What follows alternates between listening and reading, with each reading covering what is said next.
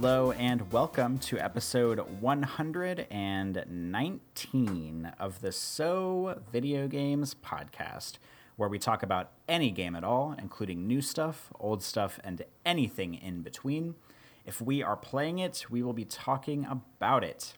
Today we are recording on February 18th, 2019. My name is Corey Motley. I am a staff writer at GameCritics.com. I'm also 50% of this show. And joining me, as always, is Brad Galloway.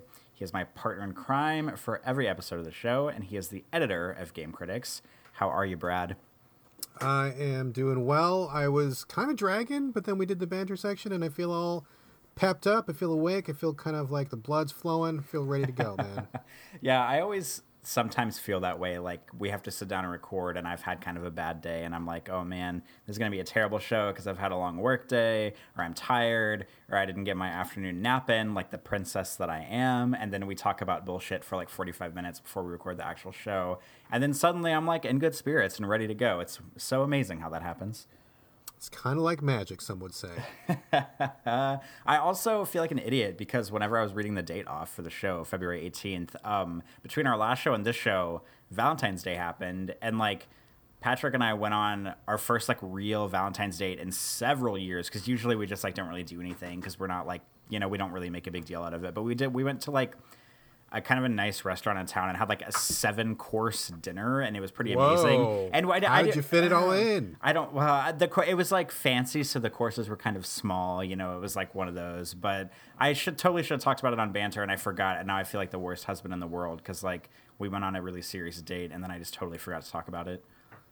Well, you can always talk about it next week. That's true. I certainly can. Hopefully, I mean, my life's pretty boring, so I'm sure nothing like super exciting will happen between now and then. And if nothing does, then I'll have to circle back and talk about Valentine's Day.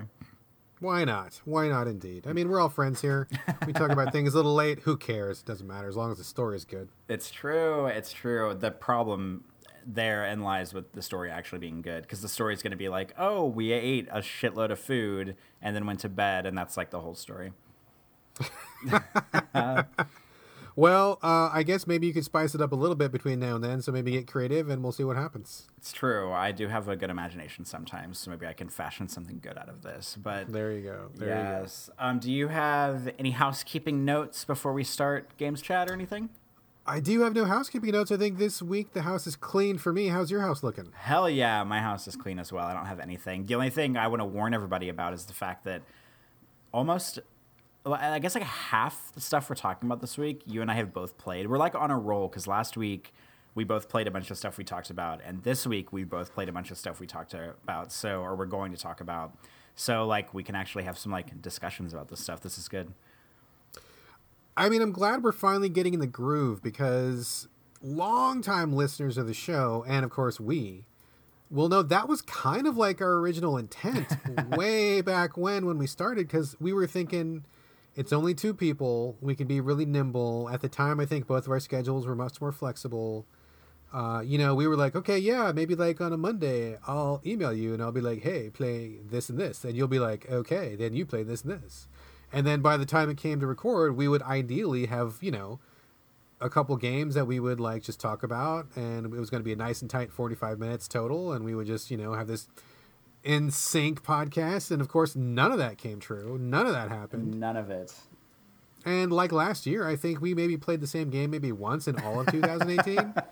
So we are doing much better in 2019. We've got some real momentum going, dude. I know. It also like helps. This is like a total cop out, but the fact that like we're just playing a bunch of demos and betas together. So it's like we can take like 1 hour of our day to play this demo that we both have access to for free. But we just, that's fine. We can play whatever we want, even if it's a 1 hour demo. That way we can both discuss it. And that's that. Whatever works, man. Whatever works. And I'm sure people who listen to the banter will figure it out. But with my schedule right now, playing a couple demos is basically all I can squeeze in. So at least we've got that. You say that, and you have like 6 games slated, so I don't even want to hear it, man. Well, I'm only going to talk about each one for 30 seconds, so I think it'll all work out in the end. That is a lie, and we both know it. Probably true. All right, well, let's just roll into it, dude, if you don't mind. If you want to just go for it? Let's go for it. All right, so my work schedule is pretty crazy right now, and basically all I have time for is to bring the Switch with me. Excuse me. I mean, I'm playing like Puzzle Quest when I'm in the bathroom or like 5 minutes before I fall asleep in bed. But like otherwise, I just don't have time to sit in front of a console very much. So what I've been doing is to bring the Switch, and we talked a couple of times about how crazy some of the sales have been on Switch, and like some of these titles I've had my eye on for a while have been like real cheap, like $1, $2, $3, $5, which to me is all well within experimental territory. So if I pony up for something and it turns out to be a loser, I mean, yeah, I'm upset I'm out a couple bucks, but it's not like the end of the world, right? I mean, I don't go to Starbucks very often, so I figure all the coffee I might be buying, instead of supporting indie developers, that makes me feel a little bit better about the whole thing, so whatever. I have 3 games that I'm just going to quick hit really, really quickly, and then we will move on to the co-op discussion later on. The first one I want to bring up is called Of Mice and Sand Revised. I've had my eye on this one for quite a while. It was one of the earliest Switch titles to be released, I think. At least I remember seeing it for a long time. And so this game is a 2D kind of pixel-based title where you play as a group of mice in a post-apocalyptic universe. So you're pretty much on Earth, because you will find some things that look like well, that'll be familiar to anybody who lives on Earth. You'll see some monuments and some things that very clearly make it Earth. You're in a desert, and what happens is you get this little vehicle. It kind of looks like the Sandcrawler from Star Wars. You know those Jawas from Star Wars? Those little dudes in little cloaks in the first movie where they got the glowing eyes. They collect scrap on Tatooine. You know what I'm talking about, Corey? Mm-hmm. Yep. Okay. You basically are a Jawa, except you're a mouse instead of a Jawa. And you have a big Sandcrawler that looks just like that, sort of. And then you just go around from town to town in the desert. And as you drive, you pick up scrap in the desert that you find. So you start off at a town, you look at your map, you pick a town you want to go to, you chart your course, and then you go. And then as you drive, you pick up scrap. So by the time you get there, you will have accumulated a few pieces of scrap that you can either build things with, you can sell the scrap, and then when you get to the town, there'll be a couple quests where somebody will be like, hey, I really need like 5 hubcaps. If you find 5 hubcaps, then give them to me, and I'll give you $100. And so you have to make money to refuel your Sandcrawler. You have to buy food for the mice that are inside the Sandcrawler. And you have to buy other supplies every once in a while. So basically, that's the loop of the game. Pick a town, drive to the town, collect scrap on the way. When you get there, hopefully the scrap you collect will mean that you can give some of that scrap to fulfill a quest, or you can build something out of it. And you kind of just do that over and over. The other part of the game is that you kind of manage your mice. Like, you can build little rooms inside your Sandcrawler. So you can build like a workshop or an extra bedroom or a kitchen or something like that. And that'll have like various, attributes to your ship. It'll give you like some bonuses or something. And so eventually you'll find a guy who wants to sell you like a bigger ship. So your ship gets bigger and bigger, more complicated. You'll have more and more rooms. You'll pick up more mice as you go. But the whole thing underlying the idea of the game is just you're kind of going from town to town, scouring the desert like those Jawas in Star Wars. And that's kind of the loop. I will say, this game is incredibly cute. I love the way it looks. That was really what grabbed me about it. I looked at it and I wasn't really sure it was going to be my jam, but I just love the way it looked. And just the idea was kind of cool. I like the idea of this having this little ant farm that was on wheels or treads, that going from town to town, kind of doing these little things. Interesting enough to get me to pony up a couple bucks for it, and I put maybe like 2 days into it, but I gotta say it doesn't have enough under the hood. Like, once you get past the basic loop, once you know what you're doing, you're just kind of grinding over and over and over, because the costs for things go up really quickly. You're constantly running out of fuel, so you got to make more money to buy fuel, but then you need the money to buy food, but then you bought the food and then you don't have enough money for the fuel, so you got to like do these little scouring runs over and over to get more scrap, and then eventually you just have to like craft stuff, so you have to like upgrade stuff and craft some more stuff and then sell that stuff. And I mean, it's kind of cool, but at the same time, it's really grindy. And I really like where it was going. Like, I like the concept.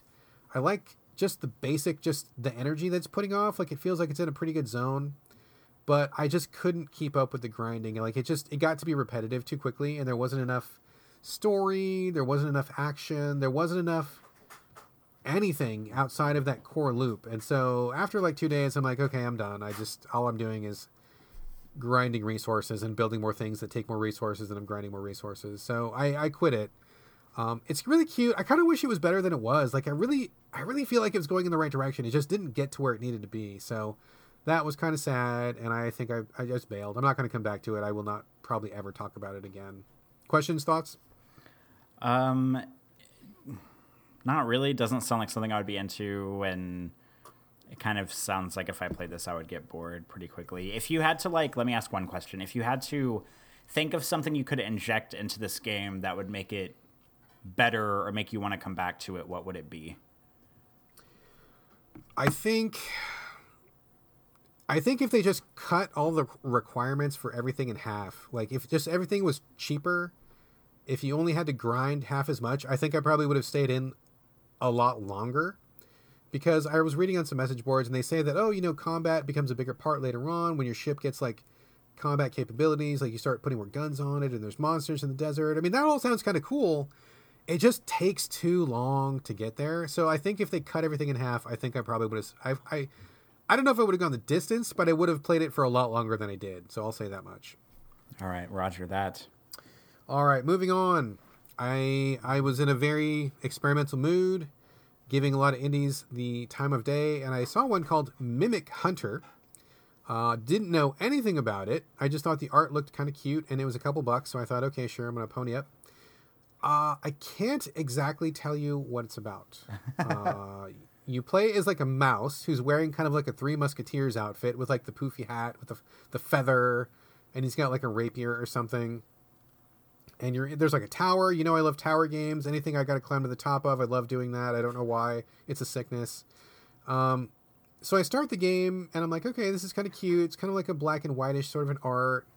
Obviously an indie, but, you know, whatever. I can let some jank go. But, like, the tutorial was, like, terrible. Like, it was not explaining really basic things like how to jump or how the attacking works. Or it's like, go to this door and go in the door, but it didn't tell you how to even go in the door. Like I went to it and I'm like, push up, that didn't work. Push A, that didn't work. Push down, nope. No, over to the side, no. Hold the button, nope.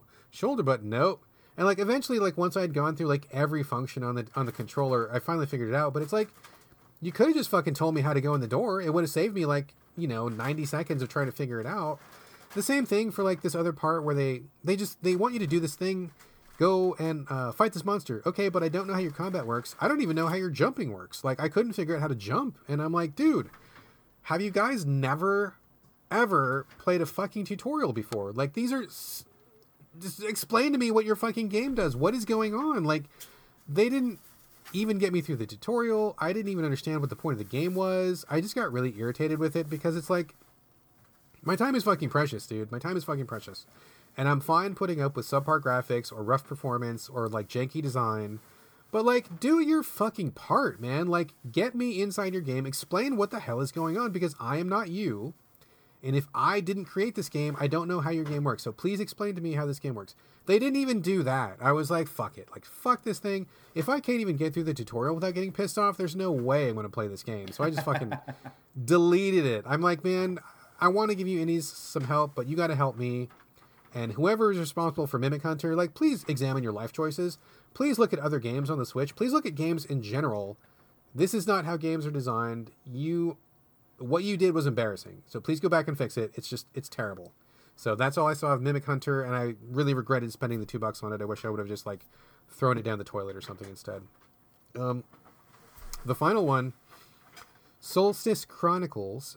This came out on PC a while ago, and I believe Dan Weissenberger at Game Critics reviewed it. I think he was pretty positive on it. And I remembered seeing it, like the cover art, kind of Doom-like, and I'm always up for a good top-down shooter, especially on the Switch. So I'm like, okay, cool, I'll check this out. And it's basically like Doom from a top-down perspective. It looks a lot like Doom from a top-down perspective. You play this kind of like weird Marine. You have a couple different armor sets you can pick from at the beginning. I think there's like 4 different starting sets. Not really sure what they do, but they give you the option. You have a little robot drone that goes with you who's got some powers. And then you just like are released into these levels and just basically shoot everything and survive. I mean, again, just like Doom from a top-down perspective. Again, just like Mimic Hunter, terrible tutorial. Terrible tutorial. Do not explain basic functions. I got stuck like 45 seconds into the game just trying to figure out what button I was supposed to hit or what I was supposed to do, or I got stuck in this level where I was just like walking around and around and around and I couldn't figure out like where to go, and I'm like, dude, this is not starting well. I eventually just got kind of bored and frustrated, and I was like, no. I mean, again, just like Mimic Hunter, if you can't get me interested in the first, like if you can't get me through your tutorial, what's wrong with you? Like, what is wrong? Like, literally, what is wrong with you as a person? What is wrong with you? Go back and like fix this, because it's not asking too much for someone to explain, this is the flow of the game. This is how the game plays. These are the things you need to know. Just fucking walk me through it. Okay. Like, just do it in a clear and concise fashion. So I bailed out of that one probably after like 5 or 10 minutes. I'm like, I just don't even, you're not telling me what I need to know. I don't feel like I have enough patience for you right now, because there's like 10,000 fucking other games I could be playing right now. And if you're not even going to get me through this, I'm not going to give you the time of day. So I bailed out of Solstice Chronicles pretty quickly. But if anybody out there wants a really crappy top-down Doom-like, then I guess you can check it out. I will never play it again. I will never talk about it again. So those are my 3 quick hits on the Switch. Unfortunately, they were all stinkers. That was not planned, but that's what happened, and here we are. Corey, thoughts, feelings, ideas? At least they were all cheap, I guess. Yeah, I didn't spend too much on any of them, which is great. I mean, if I had to spend like 10 or 15 bucks on any of these, I would have been pretty pissed. So I guess it's good. But at the same time, throwing money away is throwing money away, and I really don't like doing that. So I don't know that I necessarily want to say that Nintendo needs to step up on its curation, but maybe they want to step up on their curation a little bit. Also, one thing that is kind of interesting, I'm going to ask you your opinion on this, because I honestly don't know, but when I played my Switch, I didn't realize there was a fan in it for the longest time. For like a year, I didn't know there was no fan in it, because every game I played wasn't really taxing the system that much, and so there was never any reason for the fan to turn on. But now, when I play a game where the fan is on, I'm like, oh, the Switch is working really hard. And if it's a game where I don't feel like it's very technologically advanced, it's like, oh, this must be not very well optimized, because the Switch is like struggling to play this because the fan kicks on. And, I mean, do you notice that often? Do you play on games with a fan on? Do you feel like that same idea? You feel like your Switch is working hard? I actually don't think I knew it had a fan until this moment in time. So find some really graphically intense game that was originally on another platform. And if you play that on the Switch, maybe not if you're in a noisy room, but like usually I'm on the couch or I'm in bed or something. It surprised the fuck out of me the first time I heard the fan. I'm like, what is going? Is it the drive? Is it dying? Is this thing going to catch fire? What's going on? But yeah, there is a fan that kicks on when it's pushing a lot of 3D graphics or when it's working really hard. So these days when I play something with a fan, I'm like, must not be very well optimized. I don't know if that's true. It could be totally a fallacy on my part, but that's what I think. And Solstice Chronicles had the fan going like gangbusters. So I was like, that's another reason to delete it. No need to burn out my Switch before its time is due. So anyway, that's enough of those, man. Let's move on to something else. I'm going to turn it over to you to talk about what people told me was the second Devil May Cry 5 demo. I didn't know that there was a first one, and I certainly didn't know there was a second one.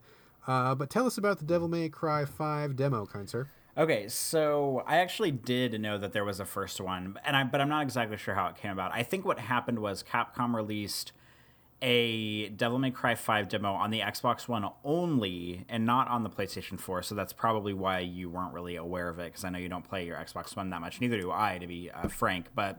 And then I think they pulled the demo off the Xbox One store in preparation to put the second demo up, and then like a month later, or however amount of time later, they put up the Devil May Cry 5 demo. I'm assuming it's a different demo, because if it wasn't, then why would they pull it off the Xbox? But I think they pulled the first one, and then they put the second one up, and it's on both systems now. So, so in case you didn't know, there is a Devil May Cry 5 demo out on Xbox One and PlayStation 4 right now. It's free. I don't know how long it is because I didn't finish it. But it's basically just a demo for Devil May Cry 5. I don't know what else there is to say. So, in the demo, you play as Nero, who is the Devil May Cry 4 protagonist. He looks kind of like Dante, but he's like younger. He looks exactly like Dante. I don't even understand that whole thing. Yeah, I mean, he does. I guess, like, Dante, when I think of Dante, I think of, like, red armor and, like, long flowing locks of white hair, but Nero has, like, short, kind of, like, spiky hair a little bit, and he's just, like, younger. Like, he could be, like, his, like, younger brother or, like, his son or something. But the thing that fascinates me is, like, whenever DMC came out, like, I don't know, like, 5 or 6 years ago or whenever it came out, which is, like, I would like say it's like largely regarded as like the best Devil May Cry, and for some reason, like Capcom put DMC out and then just pretended like it never happened. Like they like seem to have no interest in like going back to that timeline because DMC like kind of rebooted Devil May Cry, and I would argue in a very good way because that's the only Devil May Cry that I've been like in love with. And then like what? Because like Dante was younger, he had black hair instead of white hair. He was kind of like a wisecracking like goth punk kind of kid, and he like found his way into this demon universe. And the whole game was kind of like this clash of like the demon universe and the human universe. And I thought it was really really well executed. But the thing that fascinates me is that Nero and Devil May Cry 5 looks pretty much exactly like DMC Dante, but with short hair, and it's white hair. I mean, I guess white hair because his hair was short in DMC, but he looks just like him, but with white hair, short white hair instead of short black hair, and like a fake arm because that's kind of like Nero's thing is he has like the devil arm, which is now it's like full on like Metal Gear Solid 5, like looks basically like Snake's prosthetic arm in Metal Gear Solid 5, and so. I mean, I don't know what all to say here. The Devil May Cry 5 demo, it feels like Devil May Cry. If you've played Devil May Cry 1, 2, 3, or 4, it feels pretty much just like those. I don't know if that's a for better or for worse thing. It's third-person camera. It's a third-person action-adventure game. It's a lot of melee combat with a giant sword. You have guns, but they're not really that effective. They're just kind of like a stopgap for combos. You have like special moves you can do. Nero has his prosthetic arm that can like he has different abilities he can use for it, and some of them are projectile. Like you can like launch the arm off to hit people. You can shoot this like energy beam out of it. You can use it to grapple enemies and pull them toward you, and like kind of like a grappling hook style. You can jump in the air and use the arm to pull them up in the air with you, and then like slash them in the air. The demo is, I don't know how long the demo is. I'm assuming it's one level and then a boss fight, because what happened to me was I played through the level and then I got to the boss fight and I got about most of the way through the boss fight and I died. And I was like, oh man, this is a bummer. And I was like ready to turn the game off, but I was like, I'll load the checkpoint. I'll give it one more shot.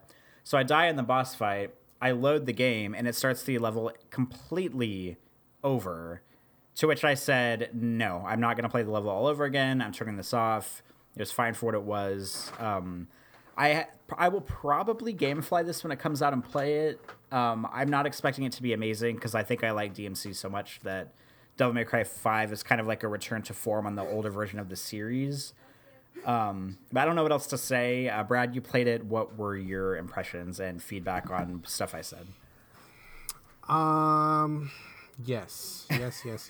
Once again, we are in agreement. I loved DMC. That was, to me, by far the best the series has ever been. And I don't understand why Capcom turned their back on it. They must be paying way too much attention to the whiny fucking piss baby fanboys who, like, pitched a fit that his hair was the wrong color in that game, or that they retcon, or they changed some of his backstory, or whatever. I mean, whatever.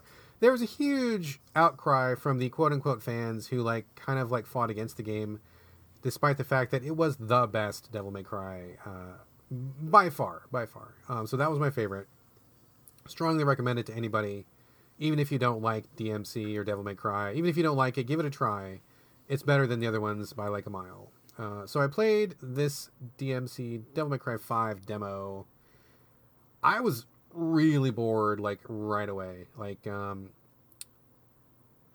never liked Devil May Cry that much. I've played them all, and I think no, that's not true. I'd never finished 4, but I did play 1, 2, and 3, and then 3 Special Edition, and then DMC. So I've played 4 of the 5 games.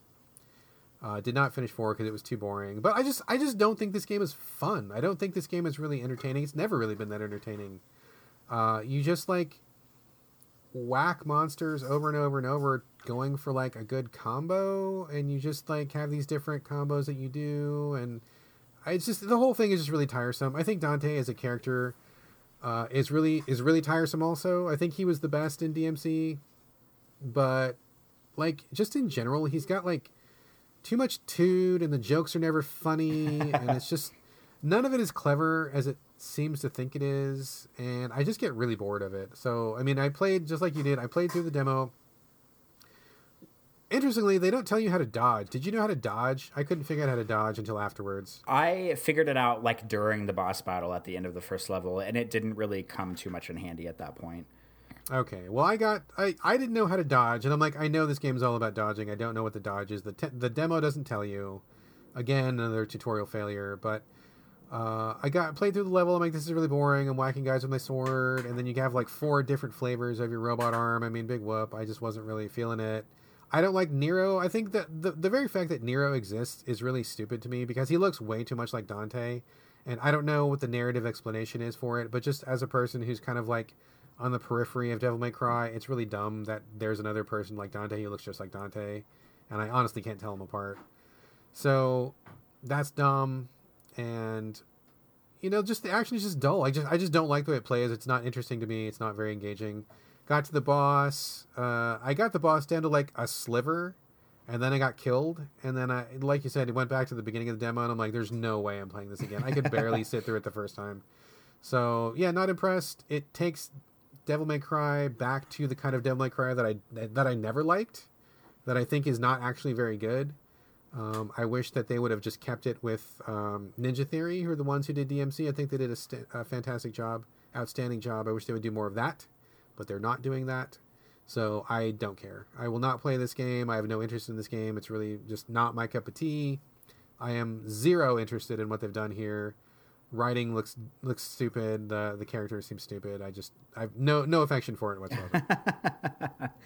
Yeah, I think the thing that has kind of always been the thorn in my side about the Devil May Cry series, and this was partially untrue about DMC, but it was pretty much true about the rest of them, is that I've probably said on the show about 400 times that, I'm not really the one for like super fast, like melee action games. Like I can play them, but it's not like my bread and butter. But whenever it comes to these sort of like third person, like melee based weapon combat games, I still consider like Ninja Gaiden to be like the gold standard, and specifically probably Ninja Gaiden Black on the Xbox, and maybe like Ninja Gaiden 2 on the 360 are kind of like my go-tos for like just like that kind of action, because it's incredibly fast, it's incredibly ferocious, and it's the kind of game where you have to block when you're not attacking, you have to block 100% of the time, or else you're going to get your ass handed to you in about 22 seconds flat, maybe not even that. And like the dodge is really intuitive, and it's the kind of game where even when you block, there's very little that can break your block, so like you pretty much know you're safe as long as you're holding the block button. It doesn't have any of that Dark Souls bullshit stamina crap. Like you can just attack as much as you want, as often as you want, but you really have to be on guard and kind of do like a, kind of a cat and mouse thing with combat, especially whenever you're overwhelmed with people. And I just think the combat in most of the Ninja Gaiden games is incredibly satisfying, and I really just like how quick and how kind of ferocious they are. And they are punishing, but they're not too punishing, except for the boss battles, because all the bosses in Ninja Gaiden are fucking absolute horseshit, awful. But the like level to level combat is usually pretty incredible and usually fair, as long as like you know what you're doing and you're kind of like on top of your shit. But like Devil May Cry, it's just kind of boring. Like you have like your one melee attack button, you have your one gun attack button, so there's not even like a light and heavy attack. And then you have your like grapple / arm projectile, devil arm projectile attack thing. And so basically all you're doing is just like mashing the same button over and over and over again to do like combos on these enemies. And it doesn't feel like, I know, if you press the button, like if you hold forward and press the button, or if you lock on and hold forward and press the attack button, like the attacks will vary a little bit. Or if you're locked on and you hold the stick away from the enemy and press the attack button, he'll like launch him into the air. So there's like some variation in there. But like, I don't want to like have to learn all of these like button specific combos to play your game. Like the base combat should be fast and fun enough to keep me in. And DMC is the only game out of the entire Devil May Cry franchise that I felt like had like good, fluid, fast enough action to satisfy me, where it doesn't just feel like I'm pressing the same button over and over and over again. And like they do have like every character has guns in the game, but the guns are like fucking useless. Like you shoot your gun and it takes like a 0.5% off the character's health or off the enemy's health. So basically all you're using the guns for is to like keep periphery enemies at bay or to like keep your combo going, because like the combo is a big thing in Devil May Cry. And I'm just like,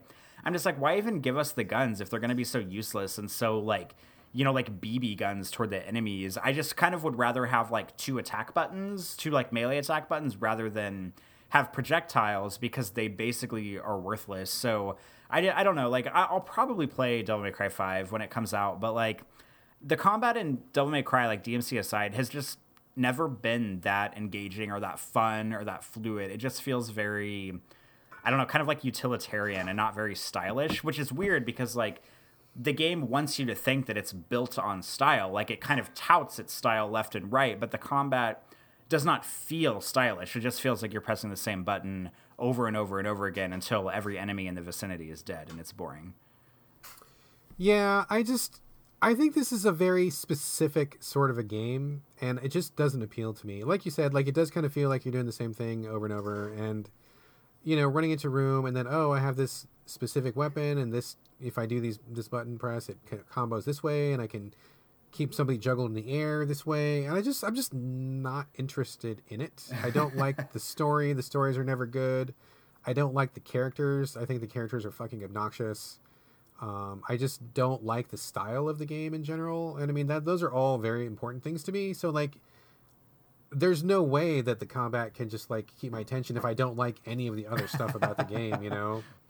And I just don't like the way that it feels. Like, you know, you collect a bunch of points, you go into a shop, you buy a weapon, equip the weapon, come back and just do some more combos. I mean, if people, and I know there's people out there, I mean, I kind of was testing the waters on Twitter, and I had a couple of people who were like very staunch fans of the series, which is great.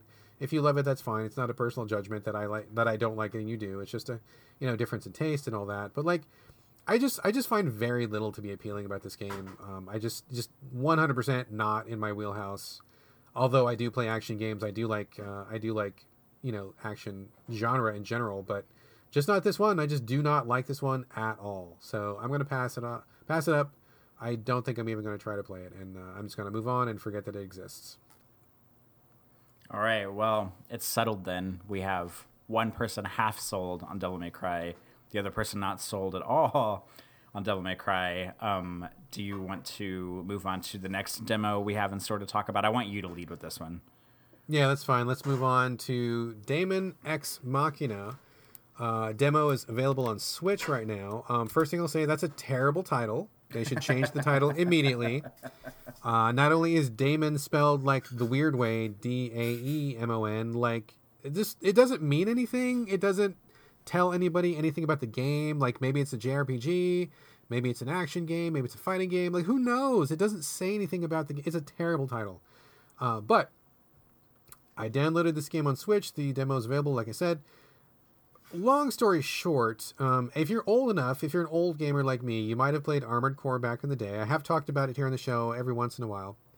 But Armored Core was a game where you built your own mech suit. Like you could have a million different torso pieces. There was a million different arms, a million different heads and legs and boosters and guns and swords.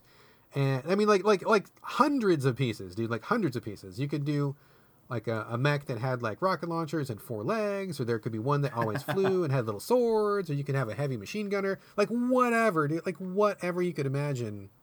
Armored Core will let you build it. Like it was, you could just do basically whatever you wanted to do. So basically the joy of that was like building your own mech. You had to balance like the power output with how much it weighed, with how much heat it generated. I mean, a real kind of a gearhead tinkering sort of a thing. And then once you built a one that you liked, you would take it out and do different missions. Like you would attack other mechs, or you could do like attack a city or attack vehicles or something. Like there's all sorts of different missions. I love that series a lot. Spent a lot of time on it. I was like the expert on Armored Core at Game Critics for many years. And then it kind of lost steam and it kind of just petered out. And I think everybody just got kind of tired of it, and it went away. The people behind that were FromSoft. They went on to make the Dark Souls series. So you know what they've been doing lately. But I believe this game, Daemon Ex Machina, I think is from people who used to be at FromSoft, I believe. If I am mistaken, someone please correct me, but I'm pretty sure there's a couple people who used to work on the actual Armored Core series. And so when I played this game on the Switch, I'm like, holy shit, this is literally Armored Core. Like, this is what this game is. Stupid title, but like when you get into it, that's what it is. You make your own mech. You take it on and you do different missions. You fight other mechs. You assault cities. You fight big robots. You tinker with the pieces you have. You change the body parts. You make whatever kind of mech you want. It is literally Armored Core. So I was like, holy shit, this is literally Armored Core. I haven't played this in like a decade or whatever. I'm super ready for this to come back. And in fact, before FromSoft announced, what is the game they're working on now? The one that's coming out, the ninja one. You know the one I'm talking about? Oh, is it the Sekiro Shadows Die Twice? Yeah. Before they announced that, I was really hoping FromSoft was going to announce they were bringing back Armored Core, but they didn't. So I was kind of disappointed. I mean, I'm sure Sekiro is going to be great. I'll play it, whatever. But in my heart of hearts, I was like, ooh, I really hope they bring back Armored Core. That thing's been dormant forever. But these people brought it back. Like, this is literally Armored Core. That's what this is. And I like it a lot. I realize it's a very specific thing, and to be perfectly honest with you, the demo wasn't great because they didn't explain certain things, but me having played like 27 Armored Core games and knowing them in and out, like a lot of that knowledge transferred over. So I was like, oh, I bet if I do this, that's going to work. Yep, totally worked. Oh, I bet if I do this, that's going to work. Yep, that worked too. So I was able to do pretty well with the demo solely because I had this accumulated knowledge from Armored Core. I know for a fact not everybody has that. Not everybody's played that series. So the demo could have done a much better job of explaining itself. I don't think the demo was very good. But for an Armored Core vet like me, I was like, oh shit, this is like all the stuff I played before. Exactly the same, except for like it kind of looks better. They've added some quality of life things. There are some neat aspects to it that were never in Armored Core. I mean, it's a third person, just like Armored Core was, but you can fly around. They give you much more freedom with the flying, which is great. You can also zip around on the ground. And the interesting thing was, like, if your mech gets blown up, you can actually jump out of your mech and fight as a person, which you could never do in Armored Core. It totally blew my mind when that happened. Like, I took some damage, suit went down, my pilot hops out, and I'm like, oh my god, I'm still in the fight. What's going on? Like, I totally expected it was going to be a game over, but I have my little person. She had a little, like, a drone that was firing lasers. And I'm like, holy shit, this is really fun. I got smashed immediately. Like, a robot stepped on me. Okay, fair play. But, I mean, it was cool that you could even do that, you know? So, for someone like me who was, like, an Armored Core junkie for many years, this is an awesome return to form. And I felt like coming home, and I'm really, really excited for it. But I suspect you will have a very different opinion. What was your opinion, Corey?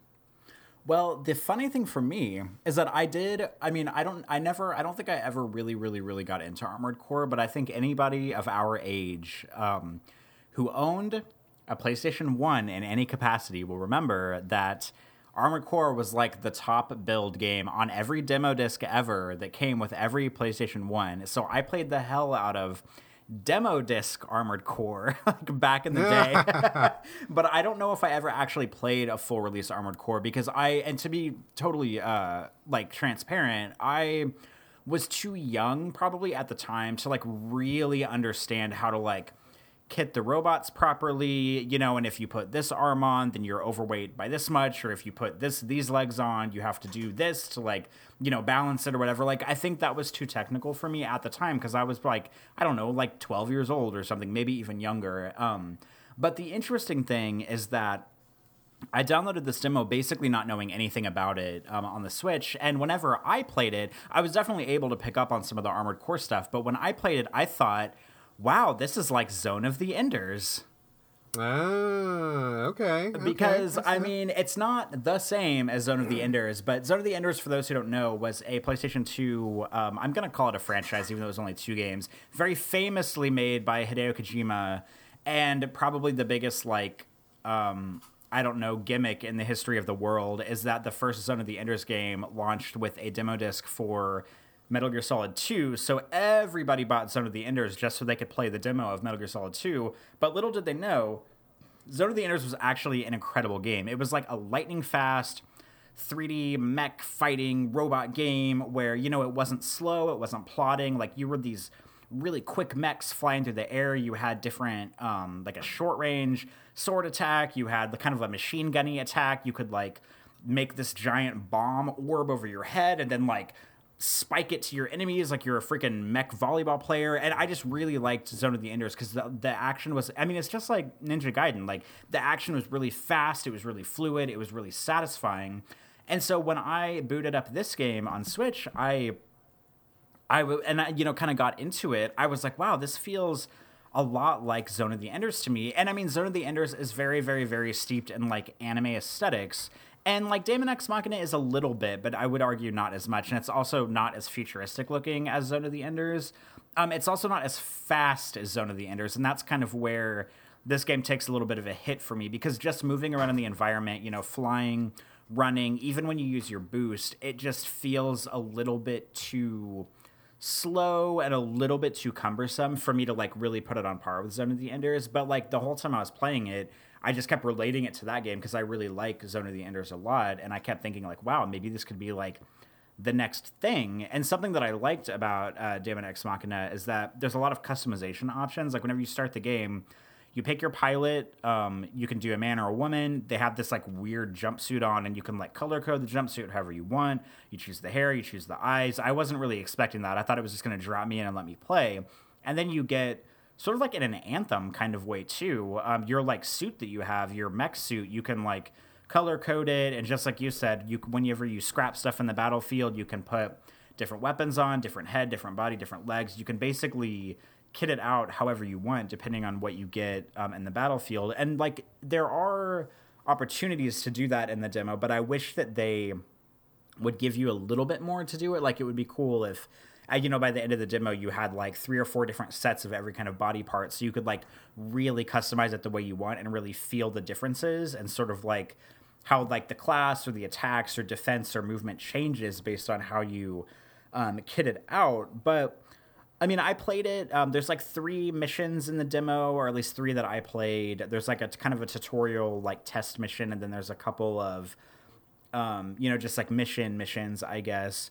And I mean, I kind of like this. I'm not in love with it because it feels a little bit too slow for me. I also feel like it's kind of a little bit cumbersome to control on the Switch. I do have a Switch Pro controller, so like if I hooked it up to the TV and used the Pro controller, I do think I would like it more that way, but I did play it in handheld mode earlier. So I'm like pretty like lukewarm on it. Like maybe I might rent it whenever it comes out officially and give it a shot like in real life, because I'm always looking for new stuff to play on the Switch. But I do think it's interesting that when you played it, you went straight to Armored Core.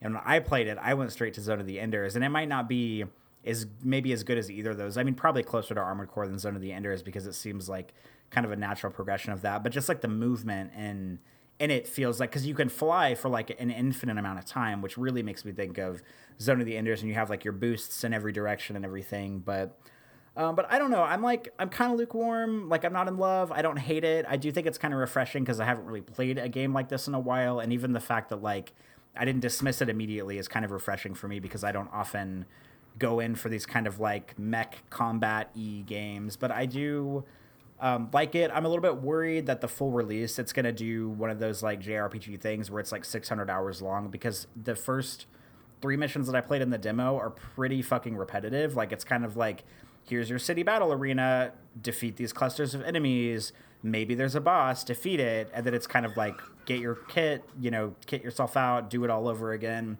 So, I mean, hopefully they'll keep like the environments kind of varied, or you'll have enough stuff to put on your mech to make it feel different, or really kit it out in different ways to kind of like adjust the balance on it in every level, so it doesn't feel like you're doing the same level over and over again. I mean, I'm sure they've thought all this stuff through. This game doesn't seem like you know, like a little indie quick release. It seems like it's really well thought out, but I'm lukewarm on it for now. Well, that's better than I thought you were going to be. I thought you were going to hate this game. I was fully prepared for you to not like it at all. And I've seen a lot of people kind of have a similar. You were the first person to mention Zone of the Enders, and I really like Zone of the Enders too. But for me, that's a very different thing than what Armored Core was going for. But a lot of people that I talked to on Twitter were like, it was so slow, and I like my mechs to be fast and zippy. And that's totally cool. That's just like a different flavor of mech. I mean, there is that school of mech design where they're just like super fast and these elegant like death machines. But then there's also a different school of mech design where it's like, kind of tank-like, slower, more lumbering. And I think this definitely falls on that side, even though you can fly infinitely, which I think is a great choice. But it's definitely more about, I think ultimately, if my guess is true, it's gonna really come down to the build. And it's interesting that they didn't really show that in the demo, because it would have been very easy to complete the demo without ever picking up another part, because you have to kind of pay attention. And once you notice like an enemy mech goes down, you can go and salvage one of their parts from there. I'm not sure if the store was active. I don't know if that was true or not, but it would have been very easy to get through the whole demo without ever knowing you could really pick up those parts and change things around. They didn't really give you much to play with. You were correct in that aspect. So I think they should have unlocked like way more parts, so you could be like, oh, I can change my head and that changes my radar, or I can change this gun and this gun feels totally different than this other gun, or like they don't give you very much. So I think if you're looking for like zippy, fast, like Robotech, Zone of the Enders sort of a thing, I really doubt that's what this game is going to be. I think it's going to be more about, I'm spending 20 minutes tinkering with the parts, and I'm changing the generator, and I'm tweaking the energy output, and then I'm going to put these legs on, and these legs will be 2% more efficient than these other legs, and then the speed goes up. Like, I think that's what this game is going to really boil down to, and I suspect that it will be kind of like, the missions will all kind of be vaguely the same, but there will be boss missions, and maybe they'll change up the environments and stuff. But I think it's going to be more about increasing the mech rather than taking the mech on an adventure, if that makes sense. You know what I mean? Yeah, it's sort of like, makes me think of like Need for Speed Underground, where half the appeal is like making your car look as fucking cool as possible and kitting it out, and then like the races are kind of an afterthought. I mean, kind of, yeah. Like, I mean, that's kind of the thing, is like, if my guess is correct, I think it's going to be all about where, the combat's fine and you zip around and it's okay.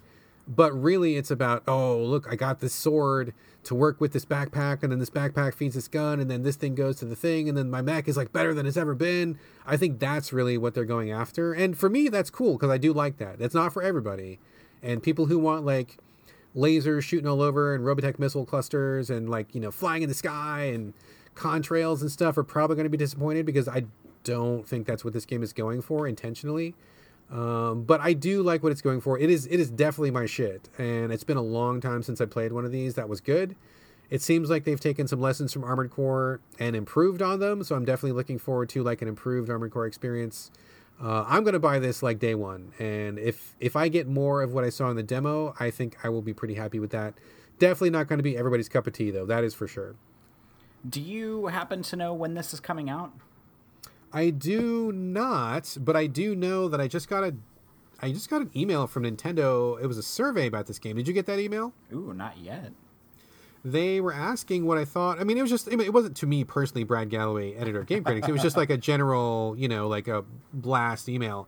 But they were like, oh, what did you think of the design? What did you think of the weapons? What did you think of the speed? And they were asking all these different questions. So this game is, I mean, I'm guessing it's probably at least 6 months away. Like they wouldn't be asking these things unless they thought they were going to be able to do something about them.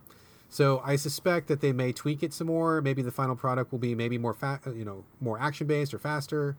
Who knows? One thing that I did think was interesting, you were talking about the Pro Controller. I mean, I have the Pro Controller also, and I was thinking maybe I could set it up at home and play on the TV. It would be better to control than with the Joy-Con sticks. But one thing that I thought was really interesting was at least one or two of the weapons were auto weapons. So like all you had to do was kind of generally be in the vicinity of an enemy, and the gun would like aim and fire itself. Did you have one of those weapons? I did not have one of those weapons. That's rude.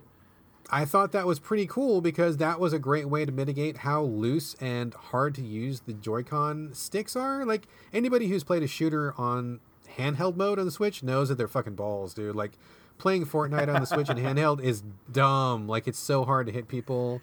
Anything that requires precision is awful. Like, moving up, down, left, right is fine, but anything more than that is garbage. So I thought it was really cool that they had some weapons where it was like, if you were even just kind of like facing an enemy, like that gun would aim for you. And I thought that was nice.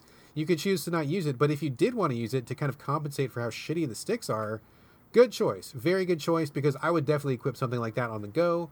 And then when I came home and I had a controller that actually worked properly, then I would maybe go back to something that actually required some skill. So that was a cool little feature that I really liked a lot. A little thinking outside the box there. So that was kind of neat. But I'm down. I'm down for this, dude. Hopefully they'll tweak it and they'll get it in good shape. And I'm fucking up for this, dude. I am up. Well, good. This is definitely not the last time we'll be talking about this game on the show. Then I look forward to it coming out and us revisiting it. Excellent, excellent, excellent. We've got one more game to talk about, and then we're going to wrap this thing up. It's going to be the game we talk about all year long. 2019 is the year of Resident Evil 2. I have some stuff to say, but Corey, you take the lead on this one. I think I know what you're going to talk about, but I will let you have the reins. We know you've been inside and out, up and down, back and forth through Resident Evil 2. You finished it a bajillion times. What could you possibly have to talk about with Resident Evil now? Tell us, sir, what's on your mind? So you would think that Resident Evil 2 would be like a fucking games as service game with the amount of time. This is literally like, it's been out for like a month and we've already talked about it like 5 times on the show. And I guarantee you, we're going to do a spoiler section like way, like, you know, in a few shows whenever you finish everything and you feel satisfied. But it's just the game that keeps on giving. I'm on my 6th playthrough, if you can believe it. About halfway through my 6th playthrough. Jesus. I can't even finish it once, dude. I can't even finish it once. But what I want to talk about is, so Capcom kind of pulled a fast one, and I mean this in a good way, and I think it was on like the 12th or 13th, so just about a week or so ago. Basically, they were like, hey, we're going to release some free DLC for this game. Surprise. And so the day after Valentine's Day, I guess that would have been Friday, they released a new, it's not really like a game mode, but it's called The Ghost Survivors. So in Resident Evil 2, you have the main campaign, which is, you know, however, it can be, I mean, depending on how quickly you can beat it, it can be like an hour and a half long, or it can be like 10 hours long. And then after you beat scenarios A and B, you get the 4th survivor, which is the Hunk playthrough. And then if you do that well enough, you get the Tofu version. This is all similar to the 1998 version on PlayStation 1. But like the Hunk version or playthrough is kind of like a quick, like, you don't save, it's not a campaign, it's just kind of like a speed run through like a slice of the game. It's pretty difficult. You don't get any pickups, you don't get any items. It's all about sort of like kind of like dodging enemies and shooting them to stun them and get around them because you don't have enough ammo to kill everything. I played the 4th Survivor mission once, and I didn't really like it because it's a little too action-focused and a little too, I don't want to say unfair, but it's the kind of thing that you need to play it a few times to really learn, like, where all the enemies pop up, where, you know, like, what's the best place to shoot, you know, if you shoot a zombie's legs, or if there's, you know, 8 zombies that get up off the ground in this one room, then, you know, you shoot 3 of their legs, or it's just like there's a lot that you have to know going into it. But Capcom released a similar kind of version of it called The Ghost Survivors, and it is 3, it's actually 4, spoiler alert, but it starts as 3 different scenarios that sort of reimagine, they say, different scenarios of Resident Evil 2 where you play as characters other than Leon and Claire. So there is a scenario where you play as Robert Kendo, who is the Kendo gun shop owner, who was in the 1998 version, and he's also in the 2019 version. Is he the guy that had the daughter that you meet for like a second during Leon's campaign? Yes, that is correct. Okay, all right. Yes, so there's a scenario where you play as him. There's a scenario where you play as the mayor's daughter, who is famously sort of like deceased when you come upon her in the game, in relation to the chief of police. And then there's a scenario where you play as, it's basically just like another version of Hunk. It's kind of like another sort of like special ops agent, probably the same skin as Hunk, basically. And in these game modes, there are, I mean, they don't take very long to complete, maybe like 15 to 20 minutes. And each of them are different difficulties. Like the mayor's daughter one is like a 2 out of 5 star difficulty. The Robert Kendo one is 3. And then the Spec Ops dude is 4, and you have 2 different game modes when you play them. You have the training mode, and you have like the actual mode, and the training mode is the only ones I played them in because I'm too much of a chicken shit to play them in the actual mode because I know they're going to be hard, and I don't want them to be that hard. But the training mode, I think the enemies are weaker, you get more bullets, you have more inventory slots, and you basically, it's just like a one-run scenario through a slice of the game that's a little more action focused, where you start with a predetermined amount of items and it's the same every time, and then as you go through, you can either, I mean, you can kill as much as you want, or you can try to dodge as much as you want, or get away from enemies as much as you want. And certain enemies have backpacks, and if you kill those enemies, then you can pick up items out of the backpack. you can pick up everything out of the backpack. And then every once in a while, you run into a vending machine. And when you get to the vending machine, there's 3 things in it, but you can only choose one of the 3 things to take. And I think the 3 things are the same in the same vending machines every single time. So it's kind of like an arcade, slightly action-focused version of all 3 of these scenarios. And then once you... Because I thought there was only the 3 scenarios, so I played one of them. And, I like Resident Evil 2 a lot. I mean, obviously, I'm on my 6th playthrough, so we could say that I am currently shopping for an engagement ring for it. But I'm not super duper up for this kind of, one-run action-focused thing. If they brought the Mercenaries mode to Resident Evil 2, I think I might be really into that. But I'm not so much into this, predetermined map area, one run, no saving, little items to pick up, lots of enemies to an almost unfair amount. But one thing that is satisfying about this is that I played all 3 scenarios in the training mode, and I beat all 3 of them. And once you beat all 3 of them, you unlock a 4th scenario that is actually, in my opinion, the best out of all 4 of them, because it takes place at the very, very, very beginning of Resident Evil 2, no matter which... it's in Scenario A, but no matter which character you play as, you're in this little convenience store at the very beginning of the game. It's like a gas station, basically. The 4th Ghost Survivor, you play as, a sheriff that's at the convenience store. And it's kind of like a wave shooter. You're in the convenience store, there's 3 doors, and there's zombies outside of all 3 doors. And kind of, one at a time, zombies will kind of, break through the door, and, 2 or 3 will come out at a time. You start with a pistol that has unlimited ammo, which is incredible, because it's the only time in the game you get unlimited ammo in one of these action-focused missions. And so you have unlimited ammo with the pistol, and both in the training mode and the real mode, you have unlimited ammo, which I think is great. And in the training mode, the objective is to kill 70 zombies, and the actual, non-training mode, you have to kill 100. And so basically, it's kind of like a wave shooter in this, really tiny convenience store, and it's, really hectic, because the convenience store is very small. It's 3 small aisles of items to buy, or items on display. And then it's you running around in circles trying to kill the zombies. And there are other enemies, no lickers pop up, but there are other kind of special enemies that pop up. And something that I left out earlier is that in all 3 of the game modes prior to this, with the Spec Ops dude, with the Mayor's Daughter, and with Robert Kendo, each of those modes has an enemy that is specific to that game mode that is not in the campaign. So in Robert Kendo's, there are zombies that have, poison in them, and when you kill them, they release this, cloud of poison, so you have to kill them from, not far away, but kind of far away, and if they bite you, then they poison you. And in the Mayor's Daughter ones, there's enemies that basically kind of keep regenerating unless you, shoot them in the head with a really powerful weapon. If you down them, they just kind of keep getting back up and regenerating, kind of like the enemies in Resident Evil 4 that do the same thing, late in the game. And in the Spec Ops mission, there's basically just zombies that have, a lot of body armor on, and they only have, 1 weak point available, so it's kind of hard to kill them. And all 3 of those enemies pop up in the convenience store sort of wave shooter thing. But I really like the wave shooter one. There are zombies every once in a while that have, flamethrower backpacks on, so if you shoot them, they blow up, and they kill a lot of enemies around them. The backpack zombies do show up, and they drop weapons for you that you can pick up. But they're, one-time use weapons, so you don't pick up ammo for them. One backpack might have a shotgun with, 5 shotgun shells in it, but you'll never find more shotgun shells, so you just kind of blow through it and then discard it whenever you're done with it. So I think it's a pretty cool game mode, and I'm a little sad that they make you beat the first 3 to unlock the 4th one, because I think the 4th one is the best one.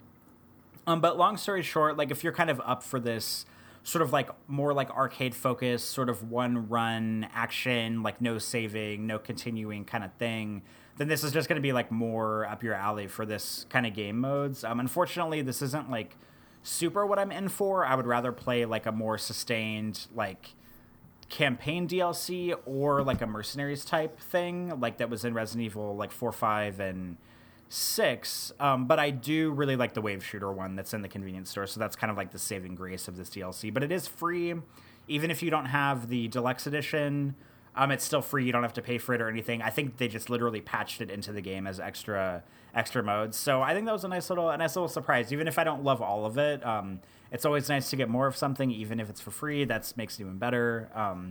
But I tried all of them. I like the wave shooter one. The rest of them are just okay. Those sound great. I am up for that. I am up for short. I am up for like one run. I am up for that. Those sound wonderful. I saw that the DLC came out, and I updated my Resident Evil 2, so I have them ready. Like they're in the menu, and I can access them whenever. But I'm not going to get to them until after I do the other stuff first.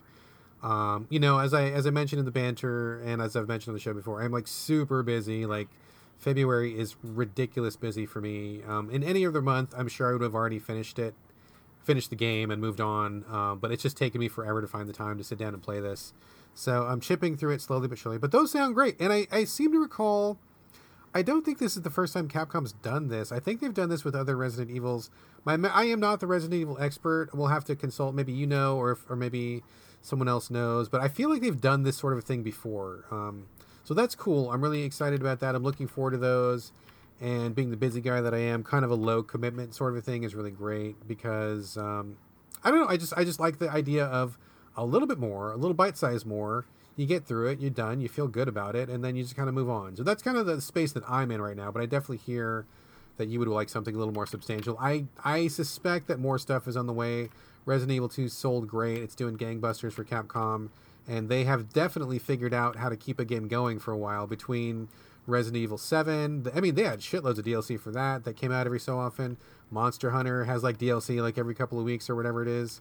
Capcom is definitely not quite to the game as a service, but they're definitely to extending their games. I wouldn't be surprised to see something more substantial come. Quick update from me. I finished Leon A's run a couple days ago, and then I jumped into Claire B. A little bit disappointing because I really feel like after all this time, they should have made these scenarios interlock better. I've heard some people say that most people don't even finish their games at all these days, and so they kind of want Leon, or like whatever, whether it's Leon or Claire, but they want the A run to kind of be the quote-unquote, the full experience, basically. You're not going to get everything, but it'll be enough to where you walk away from the game and feel like, yeah, I played that game, I got a good experience out of the game, I'm done. And if you don't come back for the B scenario, they want you to feel okay with what you got, because most people are probably not going to come back. Maybe Resident Evil fans are more tenacious than most, but, if you look at statistics for, video games as a whole, 60% of people never finish a game that they buy, so why would they put that much work into a B run? But for me and you, and for other Resident Evil fans who probably were going to finish both anyway, it is a little disappointing to find that they just don't really sync up that well. I'm starting Claire's. Some of the items are in different places, which I guess is okay, but it's like, if Leon did something in A, I want it to be that way in B, so that if I remember what I did in A, then those things are true. Like in the opening hall, when Leon opens that metal shutter, it should still be open, or it should still be closed, or whatever. It's like, Claire comes along and she has to open the shutter again, and it's like, well, Leon opened it. Why is she opening it? Other things like that. You pick up this item that Leon clearly got, and it's still there again for Claire to pick up. Kind of disappointing. I also have to say that I am fucking sick of Mr. X. I'm so sick of him, dude. I'm at this point in the game where I need to get an item from the 3rd floor of the police station, and I know exactly where it is, but he will not leave me alone long enough to fucking get it. Every time I go up there, he's on me, and I'm walking, I'm not running, and I'm not making a bunch of noise, but for whatever reason, he's just hanging out in that section of the mansion, or the police station. And I can't get the fucking item because he fucking comes after me, and then I gotta leave, and then I hope he goes to another part of the station, but he doesn't. He comes back to the same place, and I'm just getting really kind of annoyed and frustrated with him. So I wish he would just fuck off for like half an hour and let me get my shit done so I can move on with the rest of the game. And I kind of wish it overlapped better, but whatever. I'm kind of considering the B run as kind of like a alternate run, not necessarily that it makes sense that they match up, even though the game kind of wants you to think that they do. So if I think of it as just like a second attempt at the game rather than something that is part of a whole, then it kind of is less annoying that it doesn't match up, I guess. But to be honest with you, though, dude, I don't even really want to go through Claire B. I kind of don't care. What I really want to get to is the Hunk scenario. I know that you were not a big fan of that, but I'm really up for that. I played it in the original Resident Evil 2. I finished it. I liked it. I want to do it again. I like Hunk. He's probably one of my favorite characters in the franchise. He doesn't get a lot of screen time. He's kind of like the Boba Fett of Resident Evil, where he just kind of shows up, kind of looks badass for 5 seconds and then goes away, but he's got that mystique about him. So I kind of want to just like play him, and I want to hurry up and get to that. So I'm kind of just like, whatever, Claire, just get your shit done because I've already done this, and it's not really super interesting to play it again, even if with stuff being remixed and all that, like doing all the same puzzles and all that stuff. It's kind of dumb. But I'm just going to get through it as quick as I can, get to the hunk stuff. I don't know if I'll finish it, but I would like to get to the tofu stuff because I did that stuff back in the day. I would like to do that again, and I'm definitely up for the DLC. So hopefully soon. I put in some time today because today's my one day off, but I don't know how much I'm going to get in the rest of the week. It may take me like 6 months to finish this game, dude. I don't know. Well, I mean, you've got it probably like 1.5 scenarios down in like a month, so I think you're doing okay.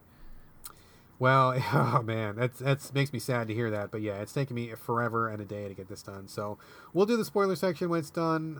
But that's kind of where I'm at, and I will report back when I finish it and move on to the rest of the stuff. I'm sure we'll talk about it again if there's more DLC. I'm sure there will be more DLC. But that's all I have to report. Any thoughts, questions for me, or should we move on and wrap up the show? I don't think so. We're like have talked Resident Evil to death. We're going to talk it to death even more. So. We're going to talk it to death so much that perhaps it might rise from the dead and come back over and over again and then regenerate itself, and we're going to talk it to death again, only after we shoot it in the head approximately like 17 times, because that's how the game works. Exactly.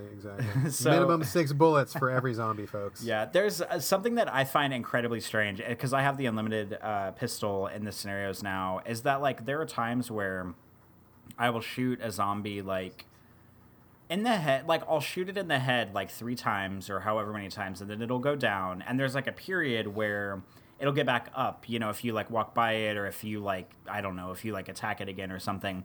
But sometimes just for like good measure, because I have unlimited bullets, once it goes down the first time, I will just shoot it in the head while it's down like over and over and over and over again. And I think there's like a period where once it goes down, it like doesn't take damage until it's like ready to get back up again. And so I will end up shooting a zombie in the head like probably like 25 times, and like it'll finally die. And it's like the most absurd thing. And I just have to tell myself that it's got to be like after it goes down and it's in like its stun state for a minute, like maybe those like shots don't count or something. It's just so weird. But I remember the first time I came to the show, I was like, oh yeah, I think they take a few shots, but I'm okay with it. Like, it's fine. But now that I've been playing with unlimited bullets, and I really see like how many shots they could take in the head before they die, it is like kind of patently absurd how, like for zombies, how many shots they could take in the head before they actually die. Yeah, I'm super not cool with how many headshots they take, and I mean, it's like I said earlier, I made this comment before, I'll make it again, but it's like, okay, so either let me kill these zombies with a reasonable amount of ammo, or if I'm not supposed to kill them all, then let me dodge them, because like, I don't think a dodge would ruin the game. I just a little bit, just to get around them, because it's stupid that you can't like quickly backpedal, that you can't just like hop to the side. Like, I mean, I'm old and overweight, dude, and I can move quickly, like more quickly than Leon and Claire can. And if I'm more nimble than these guys, that's fucking sad, all right?